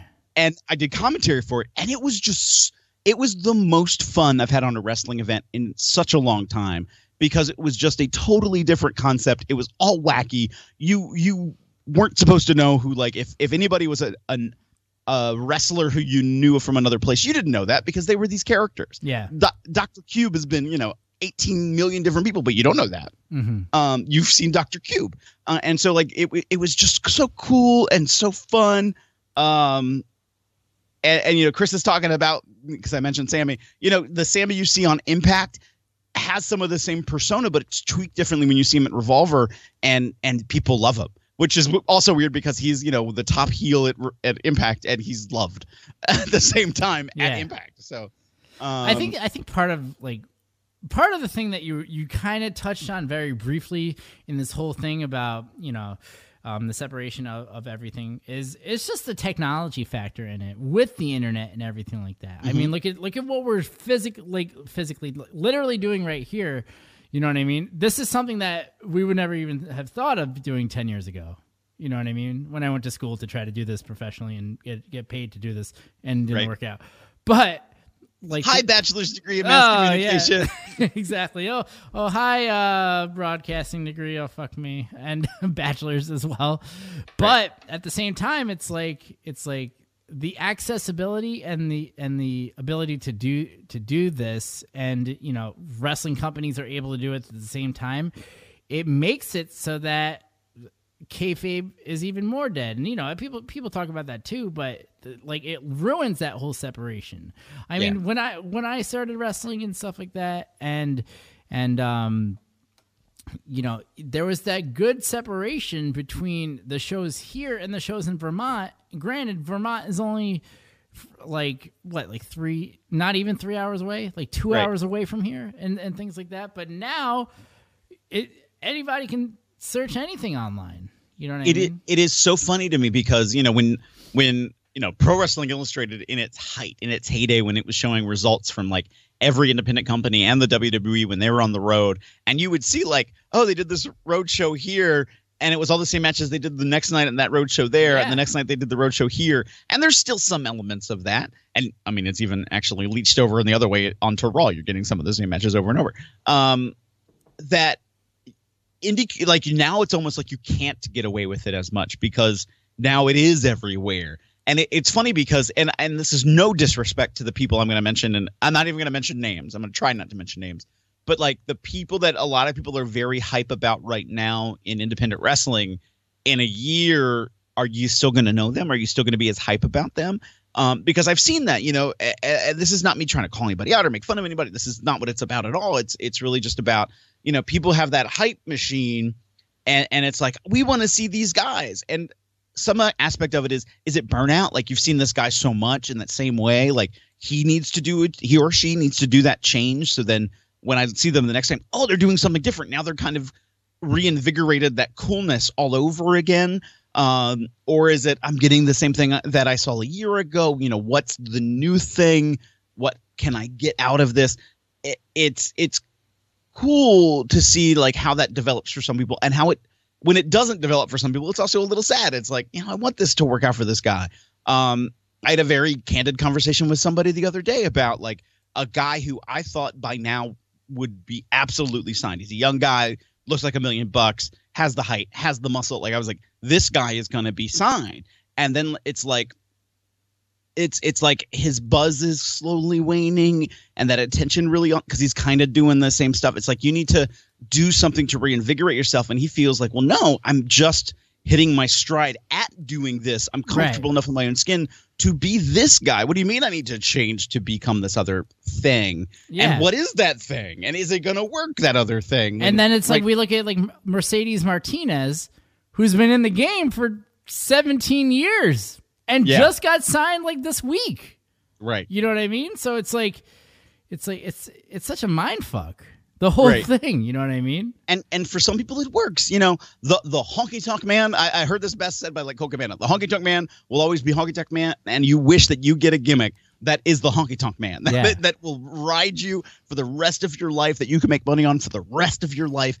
At the same time, like, does it work in that same way anymore? And you know, some of that is in context with the way that professional wrestling is. And I've said before on this show, you know, the WWE isn't wrestling on television. It's a television show that sometimes features wrestling starring the McMahons. Well, to take that up at one more level, professional wrestling was the first reality show. People watch it and go like, this is really happening. The drama I'm seeing is real. Yeah. And I'm like, as much as we've heard about, you know, how they script out parts of real world, or maybe not per se script, but like, we take segments and we order the way it's been shot. So we're telling a particular story that may not have happened the way that it really happened in real life, but we're telling this particular way it happened on television for us to trick you into this story. When you like watch Survivor, let's say, and it's like, wait a minute, they weren't wearing that same shirt in the last shot, and now it's night in this next shot, and now it's day again, and they're wearing a different shirt, but they're talking about the same topic of conversation. It's like, they've edited that stuff together to make you believe it in a certain way. And wrestling, I think, excelled at that first before the advent of reality shows. So people were so much more bought in then. That's why the honky tonk man will always be the honky tonk man. Right. And so, Phil, I want to ask you a question that I don't think that I've for all the years that I've known you, I don't think I've ever asked you this. What really got you into wrestling when you were younger? Well, it's weird. I remember very specifically. I was 8 or 9 years old, and one of my younger brothers had turned on the television. It was like Saturday morning, and they flipped to a channel with wrestling, and there was a big red X over the screen because I think Demolition was getting beat up, and they were bleeding, and they were trying to censor the screen. And their injured X over the head, like a big red X literally across the screen. Shit. And I remember 8 or 9 years old, I was like, no, we shouldn't. And I was always a little bit too mature sometimes for my age. I was like, no, we are not watching this. My younger brothers are not watching this. This is ridiculous. Yeah. And, you know, I kind of knew the deal with wrestling even then. And then when I became about 10 or 11, I got into it. I don't even know like what was necessarily the attraction or draw into it. Like maybe it was, Saturday night, nothing else is really on, or it was on after something else. Like, because I think like this is gonna be my weird memory. I think like Star Trek was on at 6 on Saturday nights on the local syndicated channel, and then at 7:05 was on TBS was Saturday Night Main Event, and I think that actually hooked me. And then it's like, it's on Monday night too. Well, I'm really not a football guy. But let me watch this instead. You know, and I think that's how it kind of drew me in. And there was that storytelling aspect, and I remember being a kid when I got home from school, ESPN Classic was showing Global and USWA and World Class Championship Wrestling, and I really got hooked on that. I think that might have even hooked me more. Old stuff was getting me more than like WCW and WWF at the time, but of course I aggregated to both of those programs as well. and they were different. They were just like, to me, I'm watching a different television show, which I enjoy. So I don't know. But I knew at a young age, like, I wanted to be involved. I was a kid in middle school who wrote to the WWE and WCW and Global at the time, saying, like, why don't kids wrestle? There should be a kids division for professional wrestling. Little did we know about child labor laws or anything like that. You know, and, you know, the danger of the risk of danger that can happen inside of a wrestling ring. And I got no response from the WWE. I got 2 letters back from WCW. That was half like, hey, you know, you should get trained, and typically training centers take you when you're 18. And then, buy our book. And I never bought the book. I kind of regret not buying this book, but there was a book that they were trying to sell me. And then I got a phone call from whoever was the commissioner of Global Championship Wrestling at the time. I want to say it was a name like Marco Ruiz, but I don't think it was Marco Ruiz. But I got a phone call, and as a 12-year-old kid, like, that in my brain was like, that's cool. Yeah, that's awesome. And you know, so I always knew. So I knew at an early age, there's this training thing. Like, okay. So, like, as I got through high school and I wanted to do it, like, I got to college and I was like, I have to pay for college. I started working backstage for places because it was like I had to pay for college myself. And it wasn't until I was at a 4-year school and told, you're probably going to be dead in a couple of years because you have a precancerous thing, which then I didn't end up having. I was like, I'm going to training and get actually trained, because though I was working backstage, I used to also compete in judo and Brazilian jiu-jitsu, and people would always hey, Phil, you want to roll? You want to shoot? And I'd shoot with them, and then they're like, hey, let's show you some pro wrestling stuff. So I kind of had that even going into my training, and then once I got trained, realized, wow, I have a lot more to learn. Yeah, exactly. I mean, for me, like, because I honestly don't even think I ever talked to you about this, but you obviously know that, like, you know, my father had passed when I was really young and stuff like that. Mm-hmm. So, and like, we had moved around a lot. So I never really was around a bunch of kids to where they, like, because, you know, you learn really about, like, cartoons and Marvel and things like that through other kids, you know what I mean? Like, and through, you know, watching TV and stuff like that. But none of that stuff really, like, I was into it. But then, like, I remember specifically just going to like video store and seeing just like all the videotapes, all the VHS tapes just on the wall. And the first tape that I grabbed was WrestleMania 8, and then I was just hooked from there, because the whole thing was that, like, as we're saying, and like all the different characters and everything like that, but these are real fucking people. You know what I mean? Right. Like, it's like it was totally different compared to watching a cartoon. And don't get me wrong, I still was watching cartoons and stuff like that. Mm-hmm. But it was a real thing. You know what I mean? And I want to say, as a kid, somebody in school or maybe a neighbor kid was also into wrestling. So, you know, that helped me also gain that, because then it was like, I have something to talk about with somebody else. You know, there was something you just said that was like, I agree with that, and now I can't remember what it was. But it also is like I, through my adult life, did start to become a fan of sports. Like, I understand how sports work, and I understand, like, the rules of the game. And I have been to, like, you know, a bunch of NFL games, and you know, I've been to hockey games and stuff like that, and it's all fun and everything like that. But like, I don't know if it's just some deep rooted, like going back to my childhood sort of, like, feeling that I get when I watch wrestling and stuff like that. But it's you know, it's one of those things that you just learn to, like, I just love it so much. You know what I mean? Like I never learned, and I know that there's certain people that know specifically stupid things about random football players, like their shoe size and stuff like that. You know what I mean? Right. Like, they know every single stat about their favorite football team and things like that. But I was never that guy. You know what I mean? Like, I never really got into it like that. But then I turn around and it's like, oh, I know just random stupid facts about the Honky Tonk Man. You know what I mean? Like, and stupid things that I've heard about him in shoot interviews, because it's like, it's just, you know, that's just what you really get into. And because of the way wrestling is presented, it's like, is this really the person? Is this just an extension of their personality? What's real? What's not? And even the psychology, like, talk about this sometimes and I feel weird talking about, but I'll just say it. Like I have a reasonably high IQ. And sometimes that has hurt me, like, because I know that I get too nudgy in my own brain. But I watch a lot about human behavior, and I see patterns in human behavior. And so when I break down the psychology of a professional wrestler, and I don't mean like ring psychology, I mean like, so you have a person who is trying to say, hey, you need to book me as a talent because I'm good, right. Use me.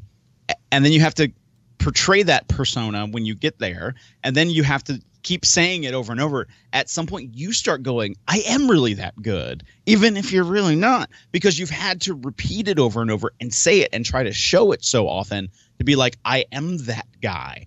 And so then I can't remember there's a phrase that talks about like, are you really that person, or do you feel like you're false, or is it true?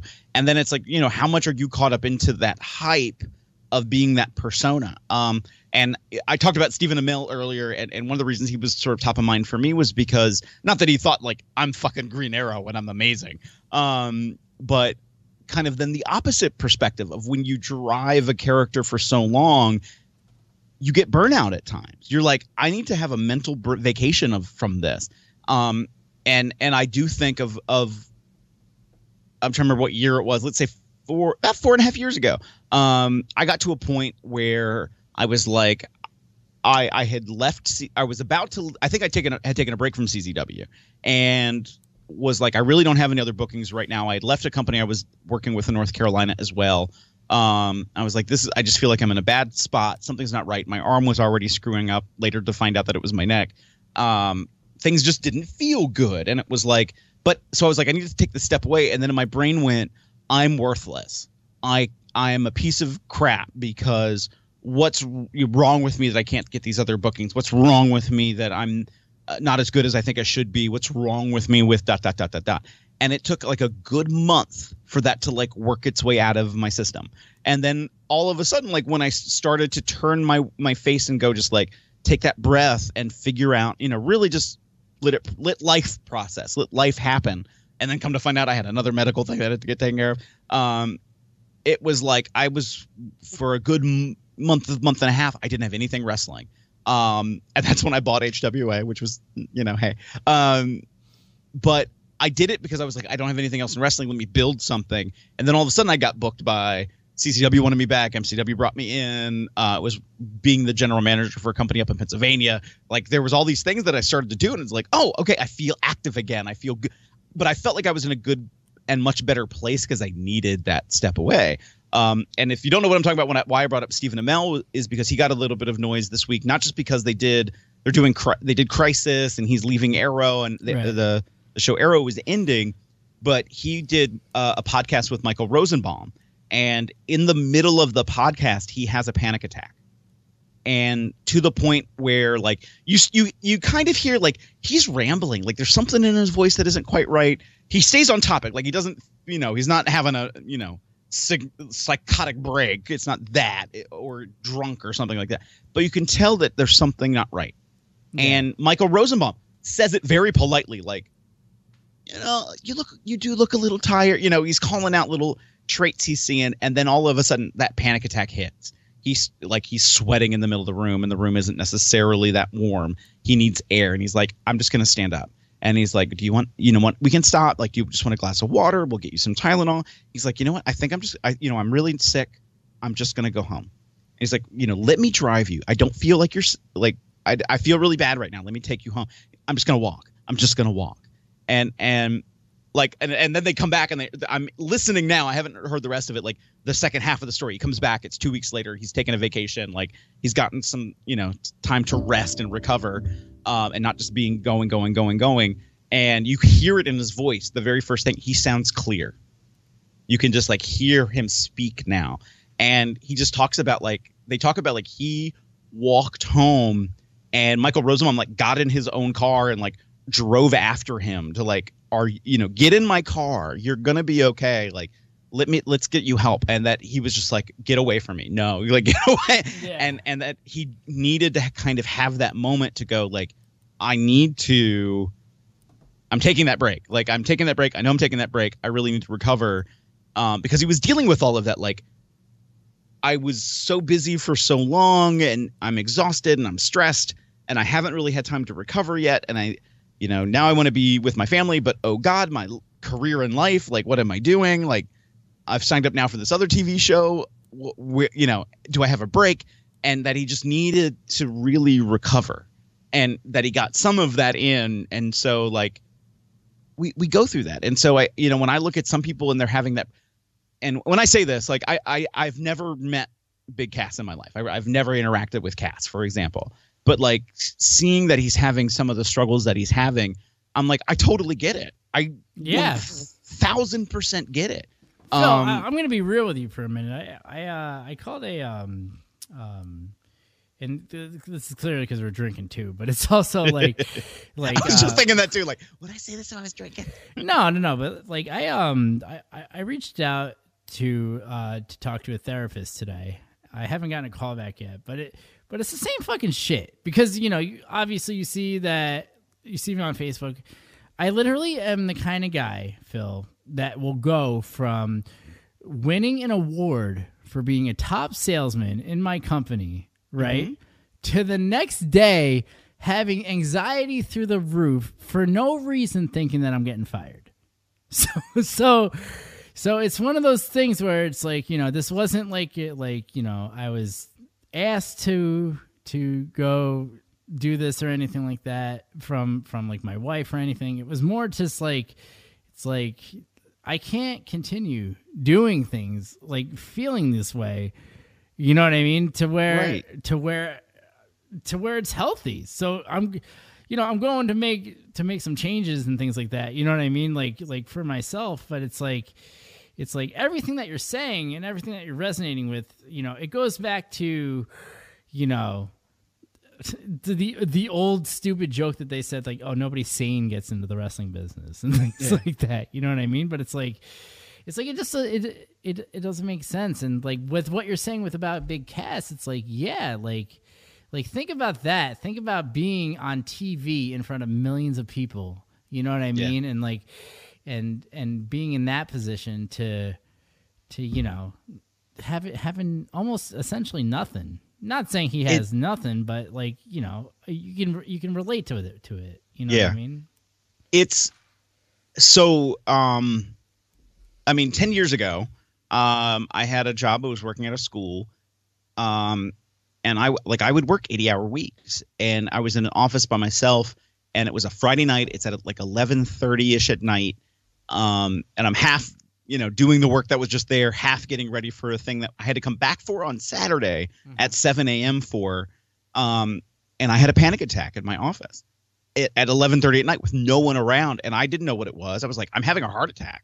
Like, what's wrong with me? And it was like, maybe this isn't, let me just take a moment. Let me just calm. And the calming down helped, and going home and like getting in like 4 hours of sleep helped. But I had that in my, and I remember how scary that was. And how literally painful it was. I was like, and what's wrong? And I left that job and had a part-time job for a few months, and didn't have a full-time job for about 10 months.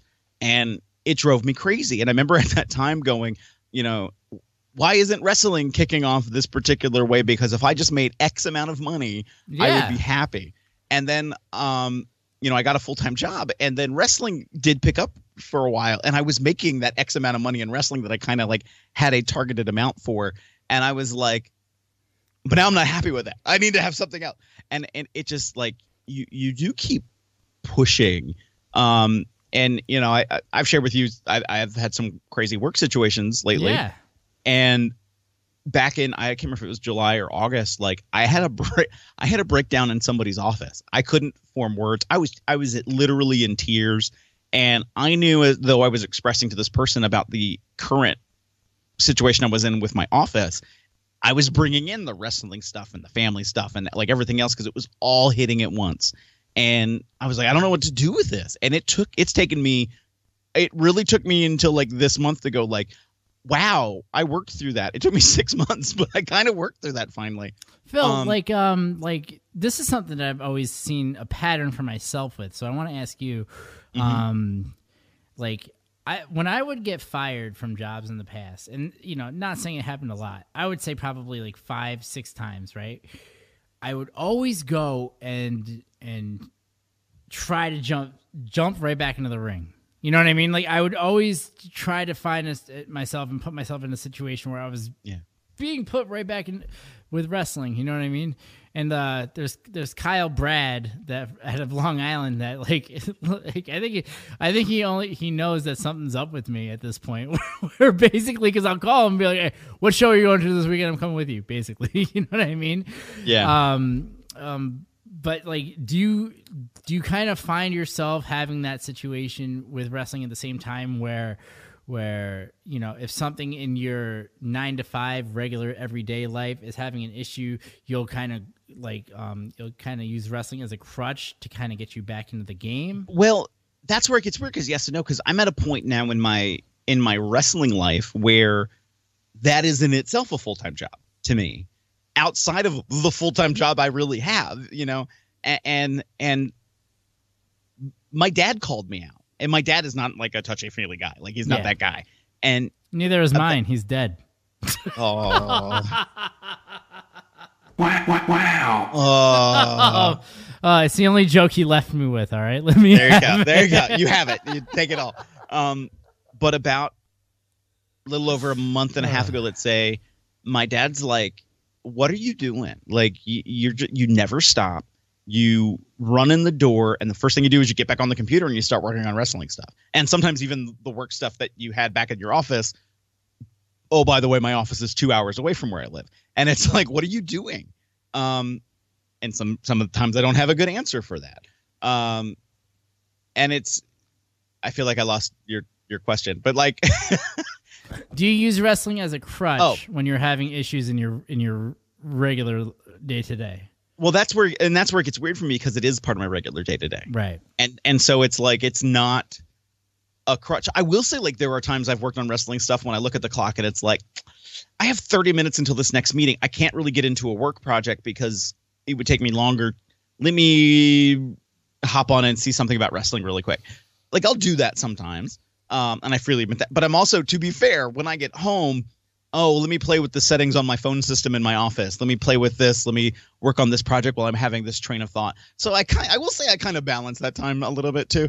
But as a crutch, totally. I'm saying in terms of more of like tragedy in that sense, where like if something tragic were to happen, like for me, I very have often relied on any sort of job that I've had. You know what I mean? Yeah. It's like, because that's, I put so much time into any sort of job that I've ever had that when that goes away, you know what I mean? Like, I really go, not so much like, I'm going to go do wrestling at this point. I'm saying like, I really will grab onto wrestling and stuff like that, almost in like a... And I do too. And, I also have to kind of balance that. What is the self-destructive behavior, Phil? And, well...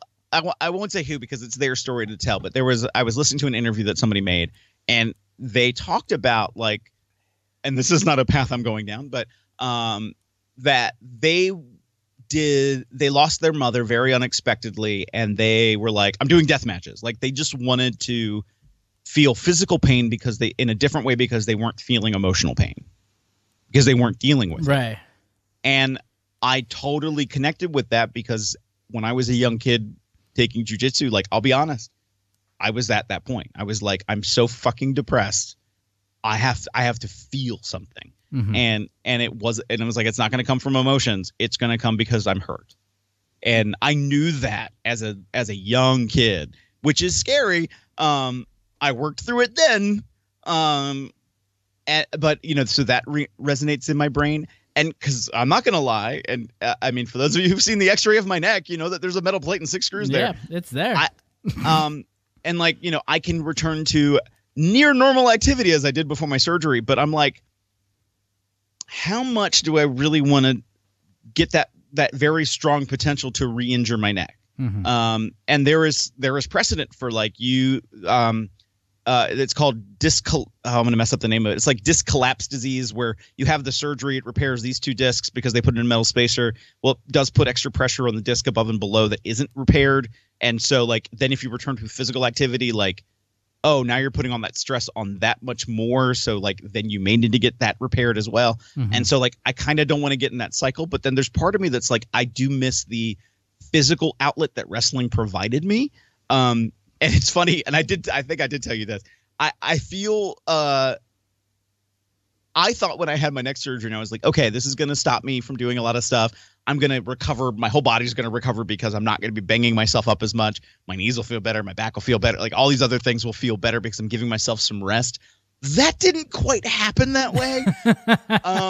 I was like, wow, everything hurts. Like I still see a trigger point therapist to work out some of the I have long-standing nerve damage in my arm, my back, and my leg. All stemming primarily from my neck. And it's like that's just going to probably be with me for the rest of my life because it's like at a point where it's like recovered to where it's going to go. And there are good days, there are bad days. And it's better on the spectrum than it was before the surgery. I'll tell you that much. But so I have those moments where I'm like, do I want to wrestle again?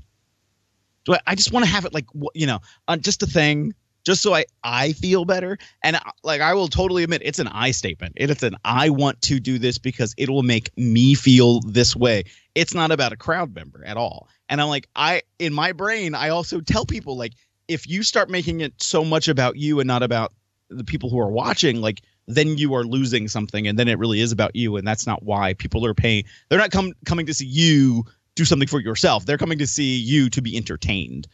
And that means sometimes make a connection, see a quality match. I know I wouldn't bring quality at this point in my life. Like I'm not in ring shape.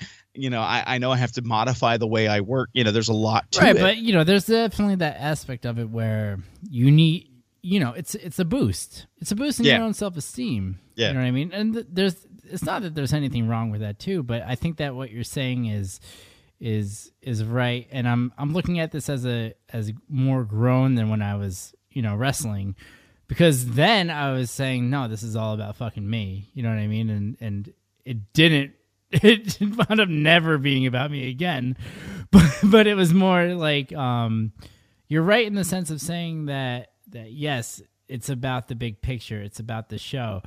And that's probably why, for myself, there's certain people that you talk to that hate doing like the popcorn spot or like, during the curtain jerk and stuff like that. But for me, it was the best of both worlds because it really was like, A, follow that motherfucker. But then B, it also was, you're starting the show. So whatever you do, somebody else has to beat that later. You know what I mean? So it's like, it's you can have the ego, but then also carry the rest of the show. And especially as, a guy that was at the time 185 pounds. So you want to have that lightning fast match anyway. And to talk about that ego, and it's so funny because again, things happen, you get a different kind of perspective. And this is how this one perspective kind of happened for me was in one of my, and again, I don't want to out the person, but in one of my wrestling promotions, there was somebody who is active on the events. They also do some work behind the scenes, and they were like, hey, I want to pitch student shows and how we can make that a thing and put that out to help us generate content. But when he pitched it as a way for him as a character to get more ring time and to get more exposure. And it was really like you're a piece of shit. It's what you're doing. It was really a mechanism for him. And then it took somebody saying, do you not realize that your character, though you're not quote unquote the star, you've been in X amount of main events in the last 6 months. Yeah. Like in a multi-man tag, or you're at ringside with you might not be the guy in the ring that everyone's really paying attention to, but you're there. You're part of that main event. And I sat there and went like, oh my God, like since my neck surgery, I've definitely been in more main events than I was before my neck surgery. Yeah. And it was like, wow, that's a whole different perspective to start to play with. Yeah. You know what? That also makes me think of that old piece of shit that's still actually wrestling today. Rockshaw. Remember fucking Rockshaw 666?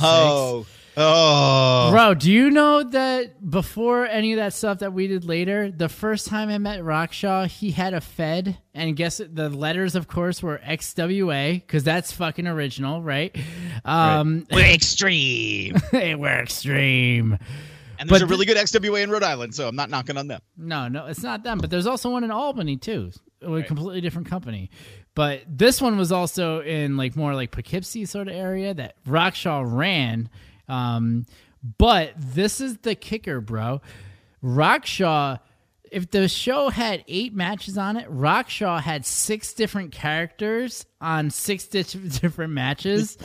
But each one of the matches, he would cut a promo in that character, but he didn't change his accent and all because he's got that like that little fucking Brooklyn accent. So it's kind of like, it's like, yo, man, I'm the ladies' man. But then he would also come back and be like the demon character, being like, yo, man, I'm the demon, bro. And it's just that same shit that you're talking about with this other fucking guy. It is so fun. So both Timmy and I worked for a company called Pro Wrestling Syndicate.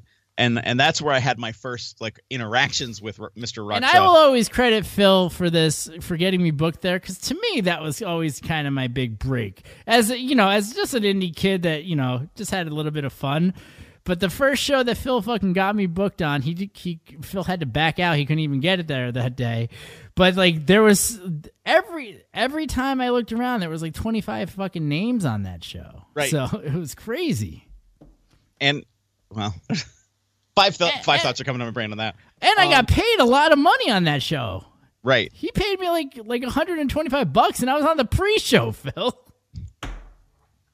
He liked you.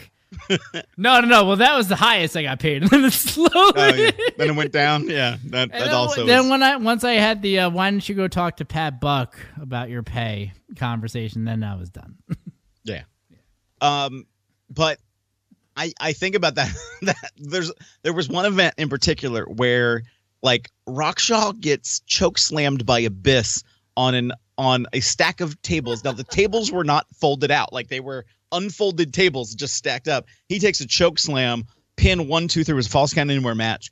Rockshaw like gets up like nothing happens and walks to the back, and it's like, what did you just do? And then he's cutting a promo, and it's such a bad promo, and it's not the accent.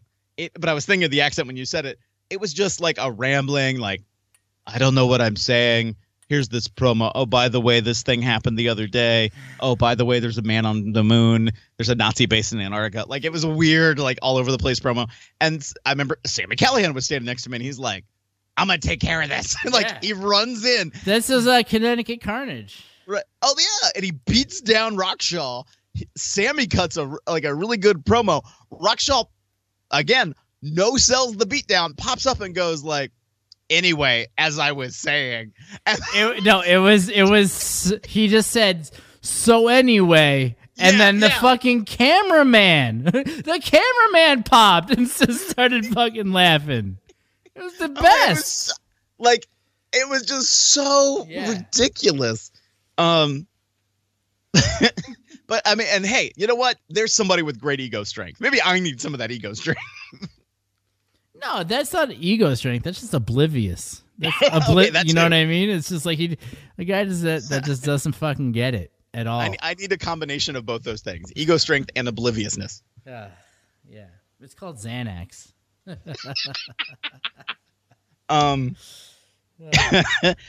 So speaking of obliviousness, we've tangented for about 30. This was the tangent that you know what I mean, but this was a therapeutic tangent, so it was fun. It really, really was. I love Baron Corbin. Sorry, I just have the most random. I don't know if none of you will see this.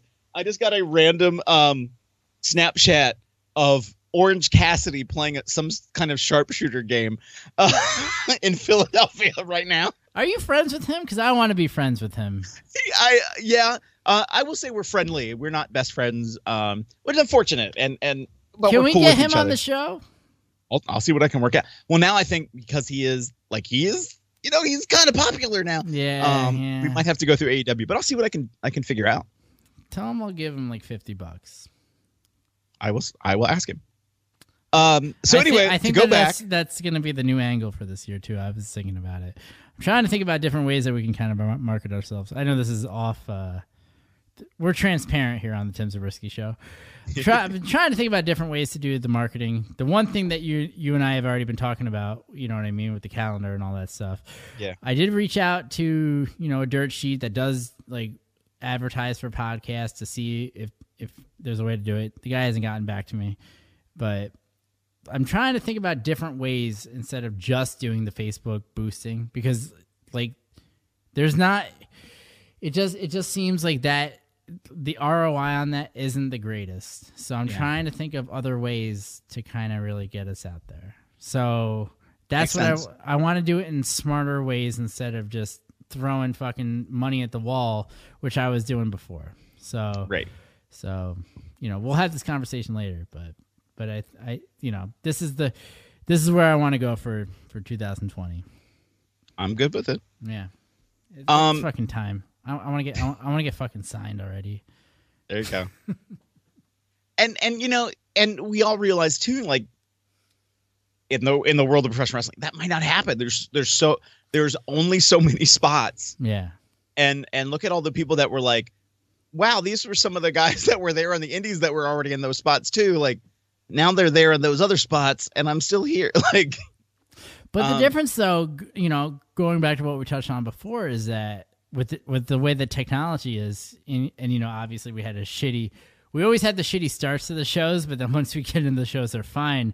However, this is my basement of my house and everything, all this stuff that I spent. So it's like, right. What else in New York, and I'm in Maryland. Exactly. So, we clearly can make things happen. You know what I mean? Right.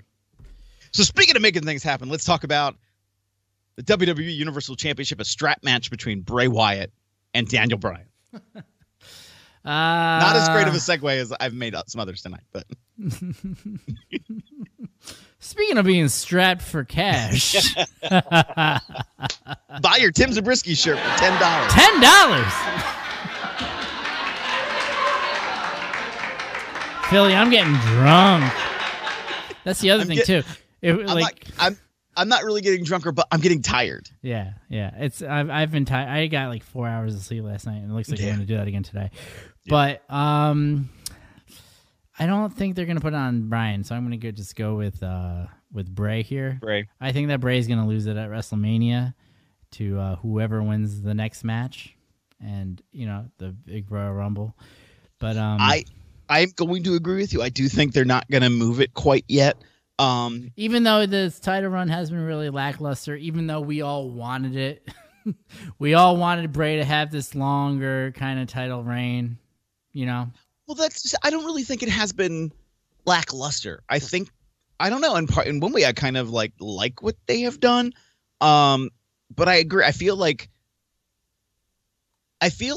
to them, and this is, total supposition, that Bray Wyatt was that guy that they always knew, we're going to be able to go to him in next year, in 5 years, and he could be that guy any moment that we want him.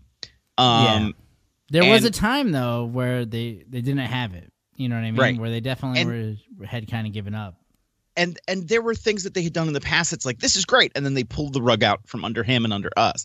I say this to this day. They really missed that opportunity when The Undertaker really started falling out of his prime, when here's Bray Wyatt standing in the middle of the ring over a fallen Kane and Undertaker, and he's calling down the lightning because he gained the supernatural powers of the Undertaker and Kane.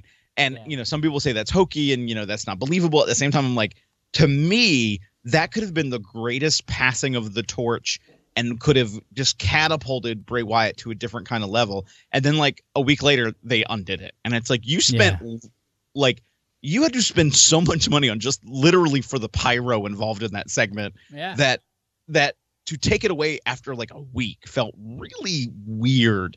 But it wasn't like he was being punished. He was still there. He was still, and he's always been that guy, like, okay, we need the guy to do this thing. And he's the guy that they go to. So to see him as the champion, I've enjoyed it. I like it. But it does beg like, okay, so then what happens?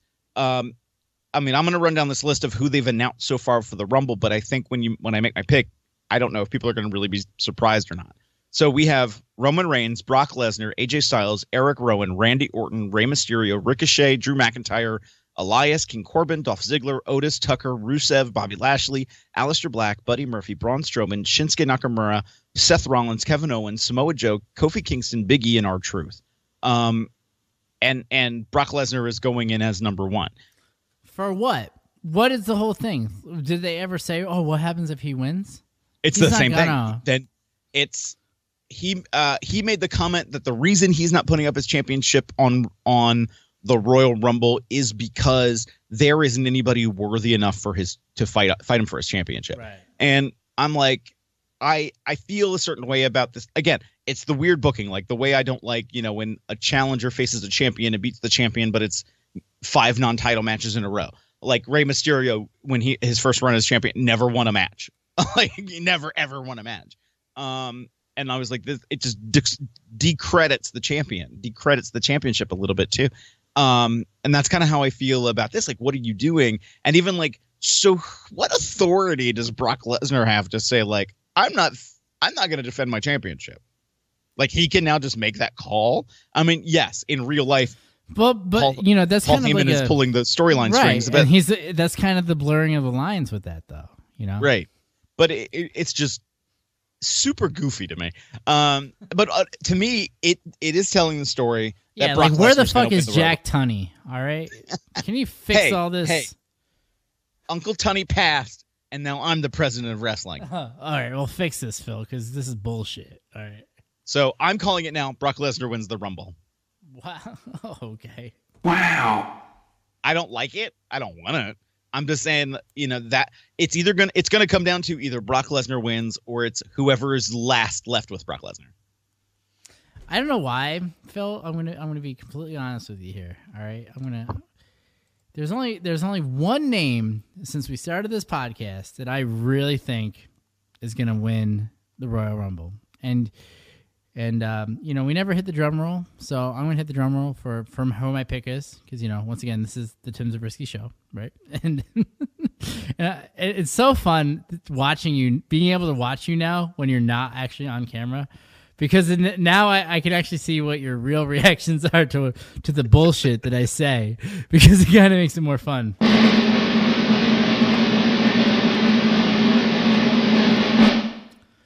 I'm gonna go with The Undertaker. Wow. I'm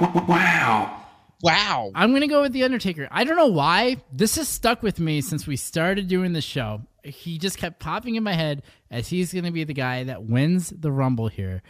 And the reason being is kind of sort of stuff that you started touching on before. It's the only person that I really feel makes sense. And he did just re-sign last year after that whole thing with him going to do the podcast and everything like that. He did recently just do the podcast. There was a lot of positive feedback coming from that podcast that he did with Stone Cold Steve Austin on the network. And it just makes sense to me that he wins the Rumble. He has this sweet-ass match with Bray Wyatt, the Demon or whatever the hell he's calling himself these days. Right. He goes over, you know what I mean? He holds the belt until Saudi Arabia or whatever the hell then comes after, like the next really big show. They're all big, huge shows, Phil. We get it. But then he loses it, and maybe this is the real last ride that we're getting here in 2020. What else do we need? You know what I mean? Right. One more match. We get one more match out of him. Wins the championship. Then, actually, 2 more matches. The second match, he really passes the torch, rides off into the sunset. I really feel it. I feel like this is the way it's really going to happen. Thoughts, Phil? Thoughts on my pick? I mean, it would be interesting also that in the last 2 could be Brock Lesnar and Undertaker. And it's like, oh, wait a minute. We've seen this before. And what happened at WrestleMania? I love it. There's a whole story that. So there is some of that makes sense. I think there's also a huge argument to be made for Seth Rollins. I think Roman Reigns too also has. I really felt in one respect that they were building to a Roman Reigns versus Brock Lesnar again at WrestleMania, almost in a way to retell the story in a way that wouldn't be as crapped on as it was the previous time they tried to do it. That quote, Seth Rollins had to save the day. I'll call it now. I will give a full point bet today, and not just a full point bet for this event. Like, I will give a full point for the bet year. For the year. What are we getting? If they have somehow they do a Money in the Bank match during WrestleMania, because that then tells you like, oh, we have to do something today to fix whatever main event we're gonna do. Which could work out well if The Undertaker goes over on Bray Wyatt. Right. It could. So I'm going to throw out there for the Royal Rumble. So I'm picking Brock Lesnar. You're picking Undertaker. But the thing a lot of people like to see is the surprise guest appearance inside the Rumbles. Tim, if you had to pick your top 2 people that you think we might see, who do you pick? I love it when you and I are on the same page, especially with shit like this, because it just makes it so good. Because I was going to say, for half point, who do you think is going to be a surprise? But if we're going to do 2, I like it. Number 1 for me is Hulk. I have a feeling that Hulk is going to be fucking. He's going to be in it this year. There's like, and I will be fucking extremely happy. All right, so why don't we do it? Why don't we do it like this, Phil? All right, write this down the way that I say it. That way it's good to go. Half point just for the card itself, but we will do half point for each of the 2 people that we pick.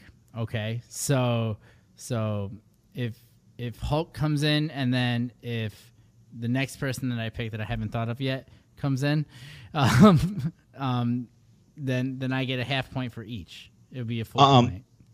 And this is probably cheating because it has kind of been in the ether but not directly talked about. I'm picking Edge. Yeah, I think that's fair. I mean, Hulk has kind of been like talked about a little bit too. Yeah. So I think that you taking Edge is totally fine. I'll be honest. I legit almost said that Hulk Hogan's going to win the Men's Rumble. Really? For the same exact reasons you talked about The Undertaker. Like, yeah, get him in there. He gets that moment to shine. If he wins it, like, wow, imagine the friggin' buzz. Imagine the talk. Imagine him going to Saudi Arabia and with that championship, like, the way that would impact the wrestling community. Now, of course, there's some negativity involved with Hulk Hogan's name. At the same time, as a longstanding wrestling fan, not so much anymore. I think that's really died down. It has, but at the same time, like, that happened, and the way things happen. At the same time, you hear that iconic music, and you as a wrestling fan, you remembering your childhood going like, do. Yeah, you start rocking out to it. Absolutely. So I'm gonna say guest appearance Edge. You're saying Hulk Hogan. I'll take the next one. Okay. It's not gonna happen, but if it does, like, I think it'd be fucking sweet. I'm gonna go with Jushin Thunder Liger. Aw, that would be awesome. How awesome would that be, right?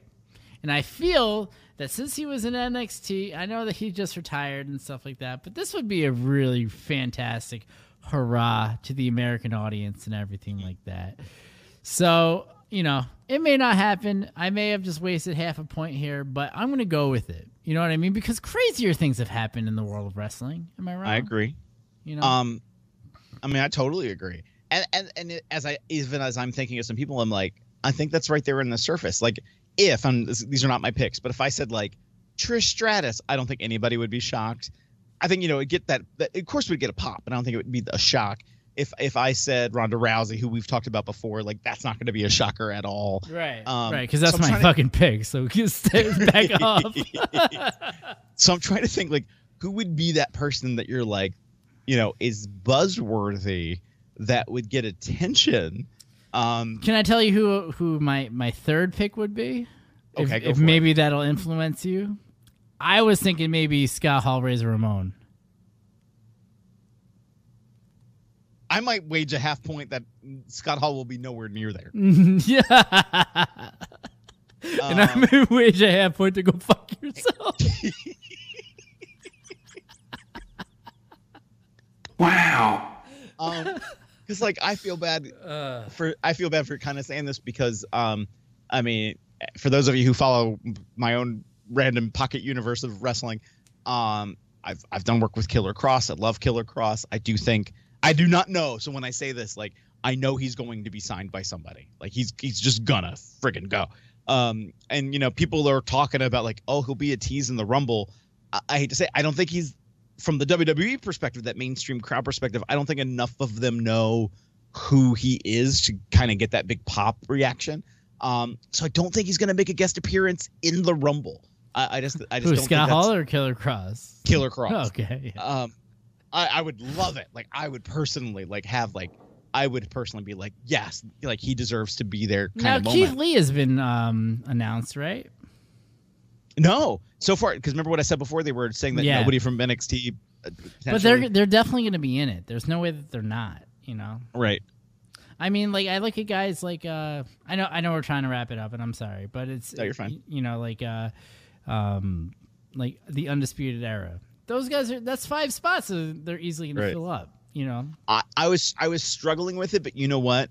I'm going to say Nia Jax in the men's Rumble. That, because there has been talk that WWE wants to explore more intergender wrestling. She did go in the Rumble last year. The thing I hated the most last year, not that she went in it, was that they did that same exact spot in the women's Rumble that they did in the men's Rumble. That number 30 gets hurt. There's a new number 30, and caused by number 30, I think. And we haven't seen her since, really. Right, and that's why I feel like that could be an interesting spot. So I'm going to say in the men's Rumble, Nia Jax. Interesting. That's my number 2. I don't know if I really have a number 3. You know what? Just because I did so much, I'm going to say Killer Kross. He's not going to be there. I know he's not going to be there. That would be your number 3? That'll be my number 3. Number 3 doesn't count, but right. You know. All right. Well, thank you everybody for hanging out with us. If anybody still is around, probably not. It's fine. It's fine, Phil. But Phil, you and I had a fantastic conversation, and that's all that really matters. It really did. If you made it all the way to the end, make sure you like, subscribe, and share. You know, just like the page, follow us on Facebook, YouTube, Twitter. Phil, what's your Twitter handle? You can follow me on all of my social media now at PS Phenom. That's PSPHENOM on Facebook, Twitter, Twitch, YouTube, Instagram, Snapchat. It's all there. PS Phenom. Yeah, it's right underneath his name right there. So, Phil, point down. All right? Bam. There it is. Yeah, you know, thank you so much for hanging out with us or listening to us on all the different podcast networks. Phil, where are we at on podcasts? We are on Stitcher, iHeartRadio. You can ask Alexa or Google Home, how can they find us? Apple Podcasts, the Google Play Store. We are everywhere. The Tim Zabriskie Show. That's it. All right, and thank you all for hanging out. And if I don't see you, catch me outside. How about that?